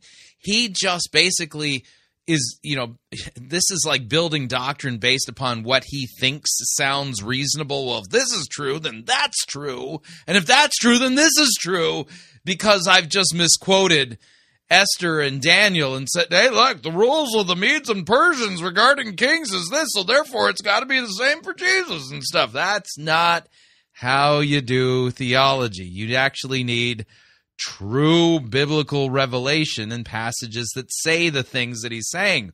But no passages actually say what he's saying. He's just literally spewing things off the top of his head in what sounds rational in his own small little mind and brain. We continue. Which means that as soon, listen, let me tell you how he restricted himself. He really didn't restrict himself. He really freed us. I just said something that might have went over your head, but I'm just telling you, if this stage wasn't 4 foot high, I might run a lap around the building right now. Because when he restricted us, when he restricted himself, he freed us to be a part of his plan. Again, which biblical text says these things? How he restricted himself. Are you ready? He made himself a king, which means that anything he decrees, anything he has made law, he is now subject to honor the law he made. See, we get... You do understand that it is contrary to the nature of God to lie. We actually have biblical texts that say that. It is, God is not like a man that he should lie, Scripture says. Oh, this guy is just so aggravating to listen to. We get it all mixed up. We sing these songs about God being faithful, and we define that as, he showed up when my bills were due, so that makes him faithful. That ain't what makes God faithful. What makes God faithful is that he is so integrous that when he wrote his word, he decided he would never go against his word. That's what makes him faithful. No, it's contrary to the nature of God to lie or to go against his word. We have explicit scripture that says that. Unbelievable. So he arrives at an answer that's kind of correct. How he got there through some circuitous route through his own reasoning is just pathetic. He has the integrity, he has the utmost integrity that he holds himself to laws that you don't even know he wrote. That's why we're frustrated. The Bible says we perish because of lack of knowledge. We're mad. Which you clearly demonstrate you are suffering from in spades. By the way, Deuteronomy chapter 12, verse 8 says something fascinating. Deuteronomy 12:8, you shall not do according to all that we are doing here today. Everyone doing whatever is right in his own eyes. Yeah, what he's doing, he's saying whatever is right in his own eyes, doing whatever is right in his own eyes. Deuteronomy 12:8 kind of says not to do that, but that's what Tavner's doing here. God, not because he did anything wrong. We're mad at God because we don't know the word. We think he don't like us. He's like, I love you. I just got to honor my word. If you'd learned my word, then you could recite it to me. And says the man who has no clue what God's word actually says or means. Unbelievable. This is like being rebuked by a 5-year-old for not having a college education, as if the 5-year-old does. What I said I would already do, and then that would open up the windows for me to do that in your life. Man, if y'all wouldn't think bad of me, I'd just throw this Bible at somebody.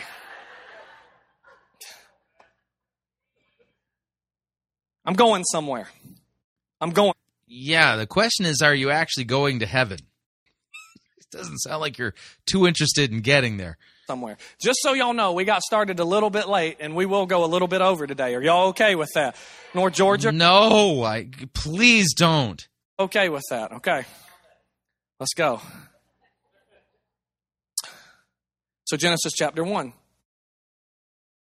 verse 1 through 3. They're not going to put it up, but it just basically goes like this, that in the beginning God created the heavens and the earth was without form and void, And the Spirit hovered over the waters of the deep, and God said, "Let there be light." See, the thing you have to know about a king is that what drives a king is the amount of territory they own and the condition of the citizens that live in that territory. Unbelievable. So we're taking Esther 8 and Daniel 6 and the rule of the Medes and Persians and reading it back into Genesis chapter 1. Oh, boy. That's what drives a king. Now, here's what you got to put God in this place. Would somebody send this man a study Bible? It might help him. Here, because here's the difference. God is leading the greatest kingdom ever called heaven. Here's the only problem. It's invisible and nobody can see it. So how do you get glory from running a kingdom that nobody can see? I'm going to go beat my head against a brick wall. I can just feel it at this point. Wow. Here's how you do it. You expand your kingdom to a place that can be a physical, visible representation of what you already run, but nobody can see. Do you think for a second that angels are incapable of sight? Mm-hmm. Yeah, this is just, there's no biblical text that says any of these bizarre things that he's saying. This is like an insane person trying to tell you how the universe operates and stuff. Yeah, this is like a mental disorder we're listening to preaching from a stage of all places. And then when everybody sees the mirror of heaven on this place called earth, they will be able to look at it, see the greatness and glory of God, and they will lift their hands and say, "You are amazing, you are a great king." That was the whole plan. But he's not leaving. Yet which text says that was the plan? I'd like to see that one, please. His plan was to never leave heaven. God didn't want to leave heaven. God wanted to make earth, and he wanted somebody to run it for him. Right? So he made this guy named Adam. He took him out of the dust of the ground, and he formed him, and he breathed life into him, and he gave him authority, and he gave him power. Genesis chapter 1, verse 26 through 28. Throw it on the screen. It says this: "Let us make human beings in our image to be like us." And then it says this: "Let them reign over the fish of the sea." You can keep going. "The birds of the sky, the livestock, all the wild animals on the earth, and the small animals that scurry along the ground." So God created human beings in his own image. In the image of God, he created them. Male and female created them. Then God blessed them and said, "Be fruitful, multiply, fill the earth, and govern it." He created this guy named Adam. He breathed the breath of life into him. He pulled Eve out of the inside of him. And then he looked at himself. He looked at his son, and he looked at the Holy Spirit. And he said, if we are going to create a physical, visible version of heaven, that's the guy to run it for us. No, you just stuck that into the text. That's not what the text says, implies, or even remotely means. This is called eisegesis, by the way, where you're sticking stuff into the biblical text that is not there. So let them rule it. Did you know that the second he said, "Let them rule it," meaning Adam and Eve, he created the first law of our earth. Do you know what? Mm-hmm. Yeah, see, this is like story time with a madman. Okay. The law became? The law became this: that the only person that has the authority to rule the earth now is someone who is my spirit living in a physical body. Uh-huh. Yeah, right, yeah. Somebody go get the those guys with the white coats and with the straight jacket. They need to lock this guy up. He is bonkers mad here. That was the first law. Can God change anything? Yeah. Is God sovereign? Yeah. Is God all-powerful? Yeah. And in his all-powerful wisdom, he made a law that he committed to live by, and that's this. I am not going to fix it from here. I am going to create a specimen that can bring heaven to earth there. I'm going to make a body. That's what makes him legal and function here. And then I'm going to breathe a spirit into him, and that's what gives him the authority to bring my power into heaven. Into earth. Right, yeah. Says no biblical text anywhere. This is just coming right off the top of his head. But, that's the thing with heretics. They literally are spiritually crazy. This guy is that in spades. See, some of this is new for some of you. And you're like, man, why hadn't God showed up in my life? And God's like, I did. I birthed you, gave you a body, and you have the same spirit that raised Christ from the dead living on the inside of you. You expect me to come do everything? I made a law. I can't interfere with my law. Tag, you're it. On earth. Oh, man, I don't think I'm going to get through this. This is just, seriously. Did Muhammad or the Joseph Smith write this? Come on, say God's plan. It's God's plan. I can prove it to you. Let me take you to a couple of verses. Take me to Psalm chapter 115, 12 through 16. It says, the Lord remembers us and will bless us. He will bless the people of Israel, and he will bless the priests of the descendants of Aaron. He will bless those who fear the Lord, both great and lowly. May the Lord richly bless both you and your children. May you be blessed. Praise the Lord. We're blessed. Who made the heaven and earth? Now listen, this is what you got to hear. Listen, now let me remind you before I read this phrase. I didn't write this. God wrote this into law. Do y'all know that's what this is? This is law that God wrote? By the way, the text says, who made heaven and earth? The heavens belong to the Lord, but he has given the earth to all of humanity. This is true. We have been given the earth to steward it. That was initially what happened there in Genesis. But that doesn't make it some kind of, because this is the first law kind of thing, and God's a king, and stuff. This is, again, really weird. Did you know, listen, you've been told your whole life that this is a spiritual religious book. This is not a spiritual religious book. This is a political book. What? Jesus was not a spiritual religious figure. He was a political figure. Why else would the Roman government kill him? They didn't kill him because they were afraid that he was going to be a good preacher. They killed him because they thought he was going to take over their kingdom. Yet Jesus told Pilate, my kingdom is not of this earth. Weird. This is law. All right, let's read the law. The heavens belong to the Lord. But listen to this. But he has given the earth to all humanity. All right, I can breathe and the stars come out, but I have made a law, and my law is this. I made earth, I put man on earth, and I gave man the authority. You're it. I am not coming unless you give me the authority through you to come do something. No, that is not what this text says. So he's taken Psalm 115 and said, because God gave us the earth, God can't even intervene unless we give him authority. Who gave Jesus the authority to do the things he did? Huh? Yeah, this is just nonsense.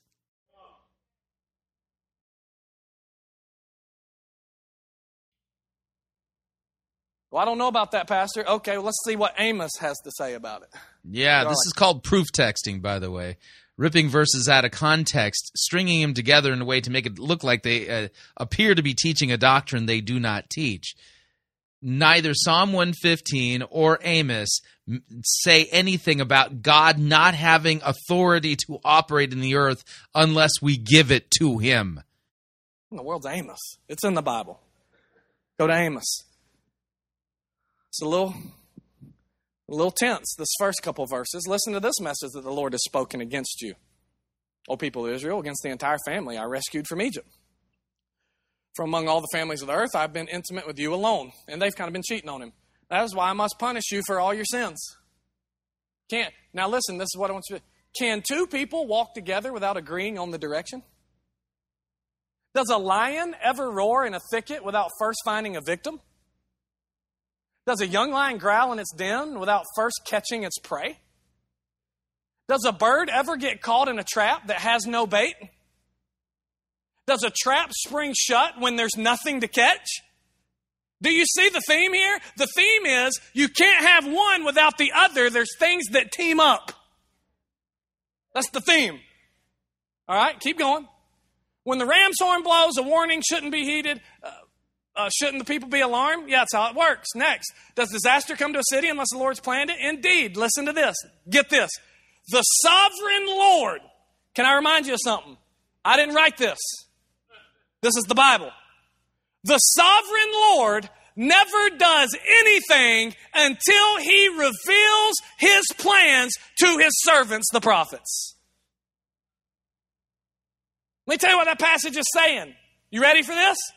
Teamwork makes the dream work. No, that is not what the passage is saying. You're making that up. And here's God's plan for teamwork. Just like you can't catch something in a trap without bait, something can't get done in the earth without people. We are God's plan. We are God. I can take you through the Bible. I can take you. I mean, he started it with Adam, right? He started it with Adam. You're the first guy. You're the model. You're the law. You're the one I made. But you know that God's law is so powerful that even Satan himself has to obey his law? Look at it. Maybe you've never thought about this, but did you think about this? Why in the world did Satan slither up to Adam and Eve like a snake? Because here's the spiritual principle. Since God's law is that the only thing that can legally bring his kingdom to earth is a body that is inhabited by a spirit that can operate legally. So here we go. Are you ready? Anything that doesn't have a body is illegal and has no authority in the earth. I am going to lose my mind. Again, which biblical text teaches this doctrine that it's illegal to operate on the earth without a body? I would like to see the text, because none of the texts you quoted say that. Even Satan had to live by that law. That's why he slithered up as a snake. Why would he be inside a snake? Because he had to pick a body to be inside of.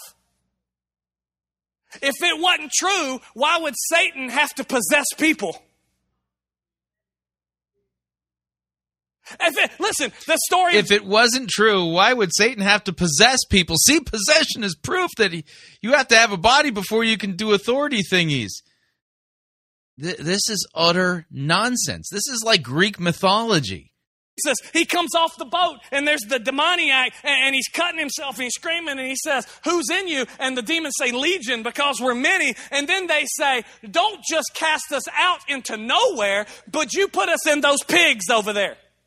Here's why. Because they understand they have no authority if they're not inside a body, which means they can't... Yeah, and those pigs, what did they do right after Jesus put them into the herd of pigs, which should never have existed in Israel at the time because pigs are unclean?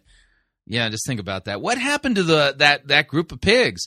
Oh, I know. They careened over a cliff and died in the Sea of Galilee. Yeah, that's exactly what happened to him. So, that was a short-lived, inner body experience that they experienced inside those pigs. Any trouble if they're not inside a body. So if you take me out of this body, don't just cast me into a place where I'm illegal and can't do anything. Put us in some other bodies, because we at least want to destroy something. So they run all the pigs off of the cliff because they knew that... Yeah, they didn't say because we at least want to destroy something. You added that to the text. Big part of the economy in the area that those people lived in, and they knew that it would do something to hurt them. It's the way the Bible works. Look at it. All through the Bible. God's like, we're going to restart. We're going to hit the restart button. I'm going to send a flood. I'm going to redeem my people, though. But if I'm going to do it, I'm going to have some people saved. I'm going to have some animals saved. I'm going to have a family saved. We're going to need a boat for them to float on. Can I ask you a question? Did God himself come down in his spirit form and build a boat? No. Why? Because he couldn't? No, he could have said boat. But he will not do that because he has subjected himself to his own law. That's weird, because Genesis 1, God said, let there be light, and there was light. God said, let there be plants, and there were plants. Uh-huh. So he says, now, if I'm going to save humanity, I'm not just going to say boat. That would break my law. I'm going to say Noah. Yeah, again, you're making stuff up. No text says any of this. Because since Noah is a body with a spirit in him that is mine, then I can say Noah or boat. It's the same thing. He don't look like a boat, but there's a boat in him. Oh, that is so absurd. Oh, man. Oh. Where did you get your theology degree from? A Cracker Jack box? The answer to what I have for the earth is in Noah. So I don't have to say boat. I just have to speak his name. And Noah built the boat. Oh, I'm going to send a Savior to the world. But I need a nation for him to be born in. Who can I trust? Abraham. Abraham's like, God, I'm 99. Things ain't been working like they're supposed to. I'm getting old. God's like, that don't matter to me. God's like, that doesn't matter to me. I got a plan that I have to accomplish, and you have a body that's willing to allow me to accomplish it. I don't care how old it is. That's why you can't disqualify yourself because of your age. He made a king in 8 that changed the whole nation, and he made a nation out of a guy that was 99. It don't matter. Teenagers, you're not too young. Old people, you're not too old. If you got a body, you got a call. Because you're God's plan. Yeah, you're so amazing, aren't you? Yeah, you'll notice the emphasis is on you, not Christ. Right? I mean, I could get all deep on you and tell you how I don't even believe it was supposed to be Abraham anyways. I think it's supposed to be his dad. Because the Bible said that God called his dad first to go to Canaan, which was the promised land where he wanted to build his nation. But in the process, Abraham's brother Haran died, and then they ended up stopping in this town called Haran, and his dad never left the town named after the son that died. I could talk to you about how I believe that Abraham's dad got stuck in a past season that reminded him of his son and couldn't accomplish God's promise. So God tried out Abraham and said, will you go? And Abraham said, where? He said, I ain't going to tell you. And Abraham said, okay. God said, I don't care about your first name. All I care about is, will you do what I say? If you do what I say, you got a body, I can use you. Yeah, you keep adding stuff to the biblical text. Weird. Did you find this in one of the Gnostic Gospels? Where exactly are you getting this doctrine from? Because my plan is, whatever has a body, I can empower with my spirit, and then the kingdom can be built on the earth. So Abraham went, right? And they had Isaac, and Isaac got married, and Isaac had twins. Him and his wife had twins. Right? And they had Esau and they had Jacob. Y'all remember that story? And Jacob was the hairy red guy, and Esau was the hairy red guy, and Jacob tricked him out of his birthright with a bowl of soup. Not because God liked Jacob better. Because God needed more bodies. Right? Didn't Esau have a body? Just asking. What do you mean, Pastor? I don't think God picked Jacob because he was better. The Bible says Jacob was a trickster and he was a deceiver. I think God picked Jacob because he had the ability to procreate more human bodies than Esau did. Really, Esau was married to multiple women long before the bowl incident. Okay, this is just crazy go nuts. Just insert your own ideas into the biblical text. Tavner Smith now in his mind sitting over Scripture, inserting stuff into Scripture that clearly the prophets and the apostles forgot to write down, but luckily he was able to figure out. How many kids Esau could have gave us, but Jacob gave us 12, which made the 12 tribes of Israel, which created the nation that God needed. He didn't pick him based off of his behavior. He picked him because he could create bodies, because bodies is what he needs to fill with spirits to get God's kingdom into the earth. Again, Mormonism, not biblical Christianity. I'm preaching, y'all. Then there came this time where the Savior was going to be born. And the answer was this guy named Jesus. He was God's son. And did you know that God would not even break his own law for his own son? If this was not a law, and God did not need a body with his spirit in it, then he could have saved us from heaven. But he had to subject himself to the law that he created. And so the Bible said that the Word became flesh and dwelt among us. So we could behold his what? Glory. Glory. So we could look at him and say, look at the glory and the faithfulness of this king. Even though it cost him his son, he will obey his own law.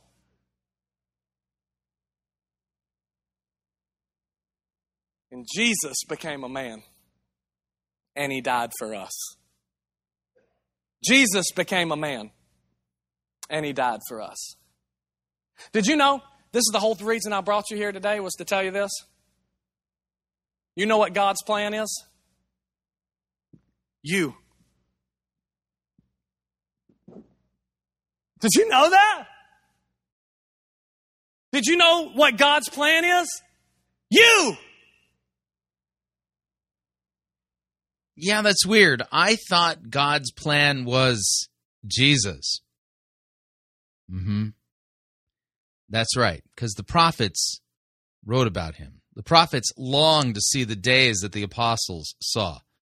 Jesus is prophesied in Genesis chapter 3, Genesis chapter 15, throughout all of the Old Testament. He's prophesied in type and shadow, and prophesied in explicit deeds, that he would be pierced for our transgressions, that he would be betrayed for 30 pieces of silver. And that he would be born in Bethlehem. I mean, look at all the prophecies that are about Jesus. I thought the plan was Jesus. But Tavner Smith says the plan is you. And see, that's the point of this false doctrine. It's to get your eyes off of Jesus and onto you. Because after all, God needed a plan, and he can't operate on the earth. His hands are tied without authority. So you existed pre-incarnately, and so we needed lots of bodies so that, spirits could come down to earth, and because God's plan was you all along.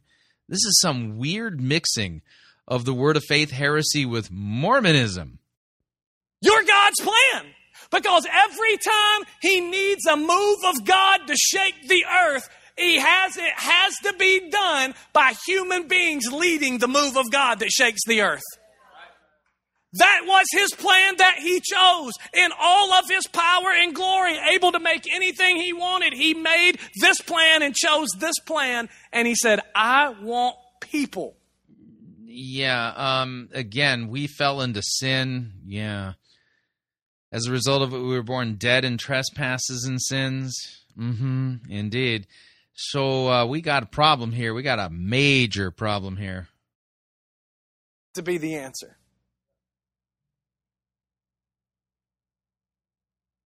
So there's one call that I came to give you today. It's really what I felt like.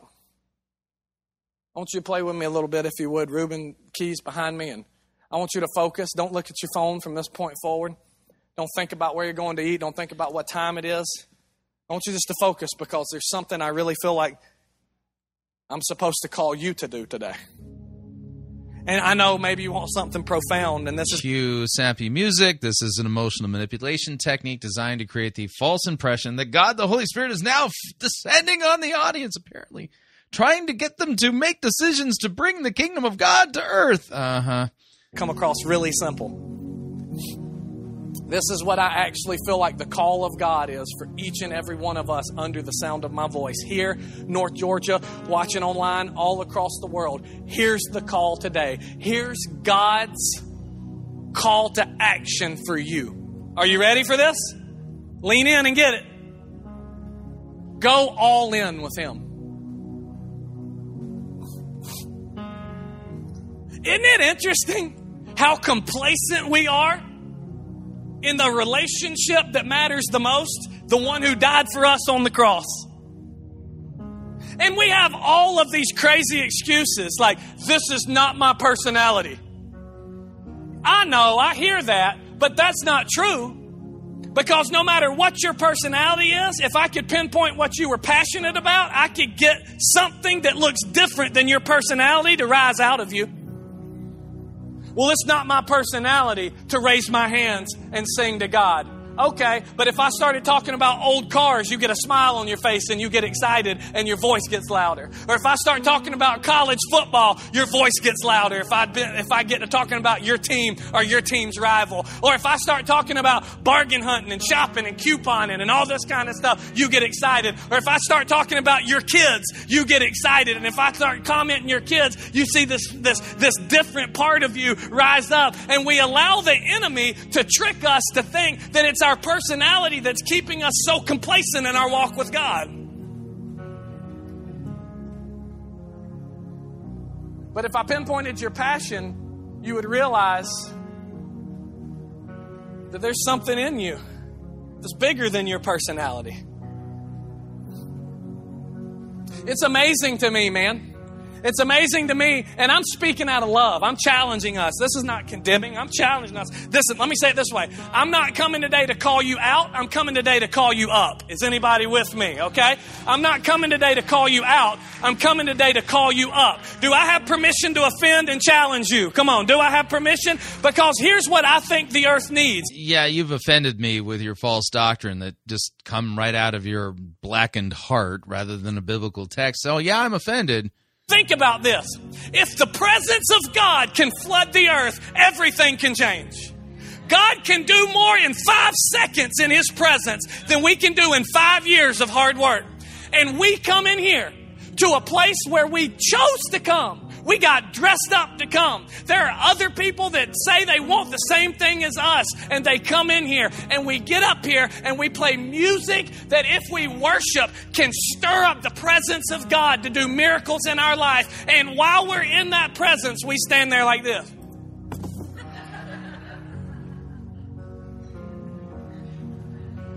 Just utter nonsense. Oh, you want to climb up, whatever the words are.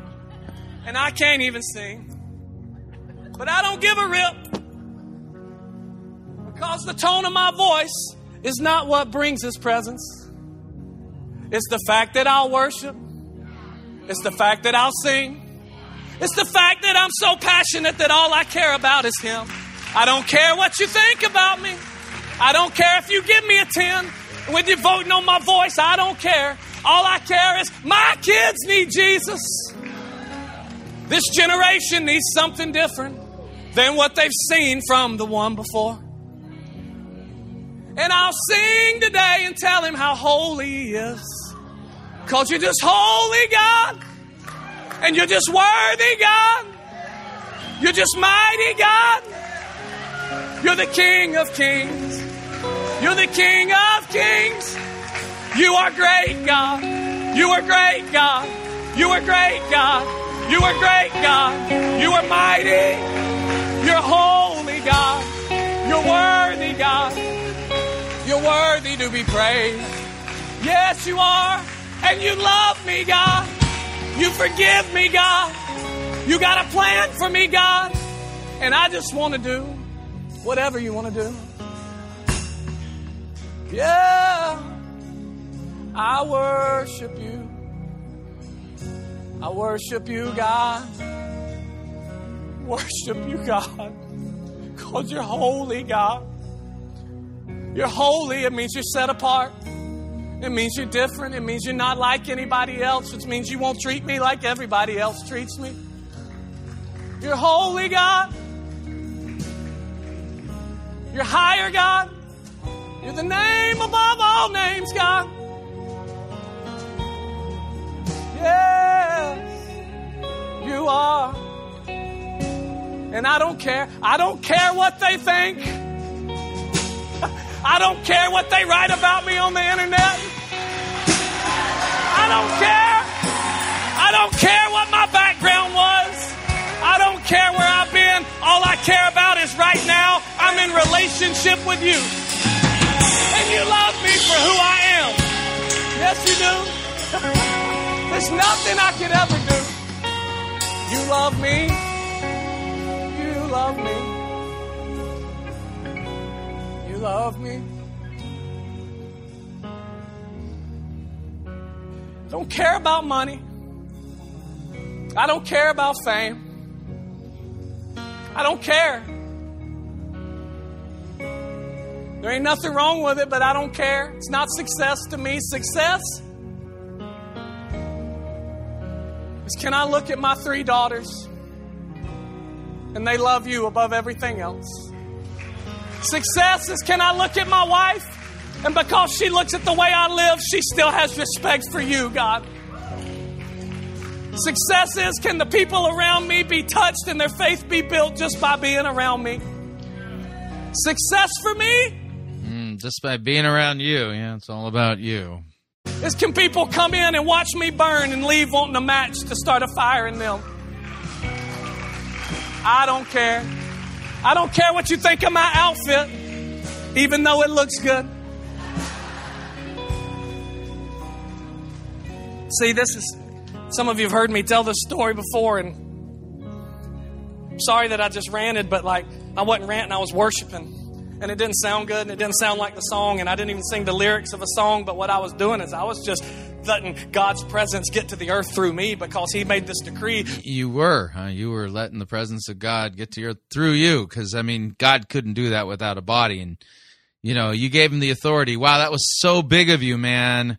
The only way He could invade the earth is if the people that had His Spirit on the inside of them gave Him the authority to invade the earth. So the question that I would say to you, how is God getting into the earth if you're not allowing Him to get into the earth? Because you're afraid of what people think of your voice?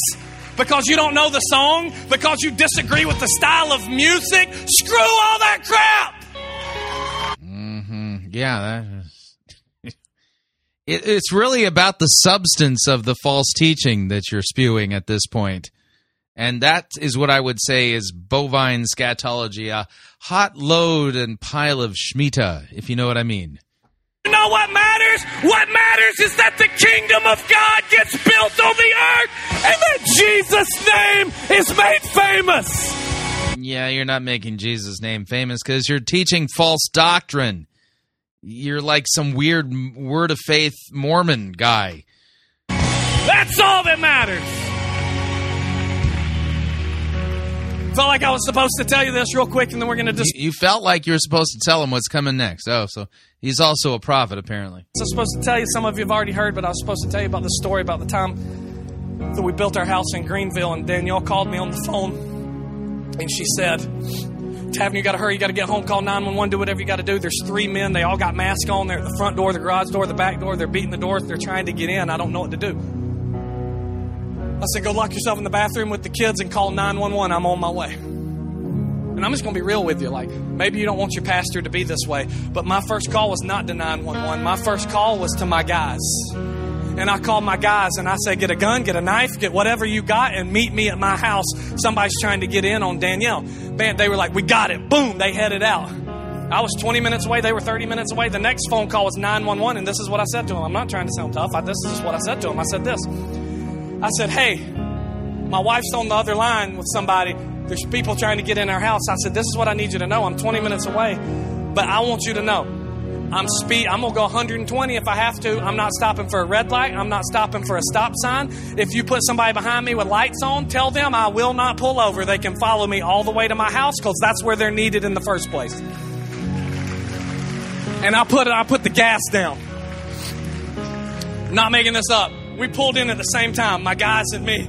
They jumped out of the car. My friend Kyle, he jumped out with this huge Bowie knife, and he had this crazy look in his eye like this. My other friend jumped out with a baseball bat. I jumped out, and that was before I had my concealed permit that I have now, because now I would have just shot the people, but then I didn't have a gun on me, and so I didn't know what to do, and I didn't have anything, and I started looking around, and in my neighbor's ditch, there was a garden claw. You know that thing that you dig into the ground? It's got all the spikes on it. So I grabbed that sucker like a javelin, and I said, let's go. And we had this long driveway. And I took that garden claw, and he had his knife, and he had his baseball bat. And I'm telling you, like Braveheart, at the top of my lungs, I was screaming while I was running down that driveway. Now listen, I said some things I shouldn't have said in the moment, okay? But the Lord has forgiven me. And I was like, you better get out of there! And I was running with this javelin down it. Listen, I didn't know what I was going to find. I didn't know if she was dead. I didn't know if they killed him. I didn't know if they were going to be shooting like gunfire coming out of the house.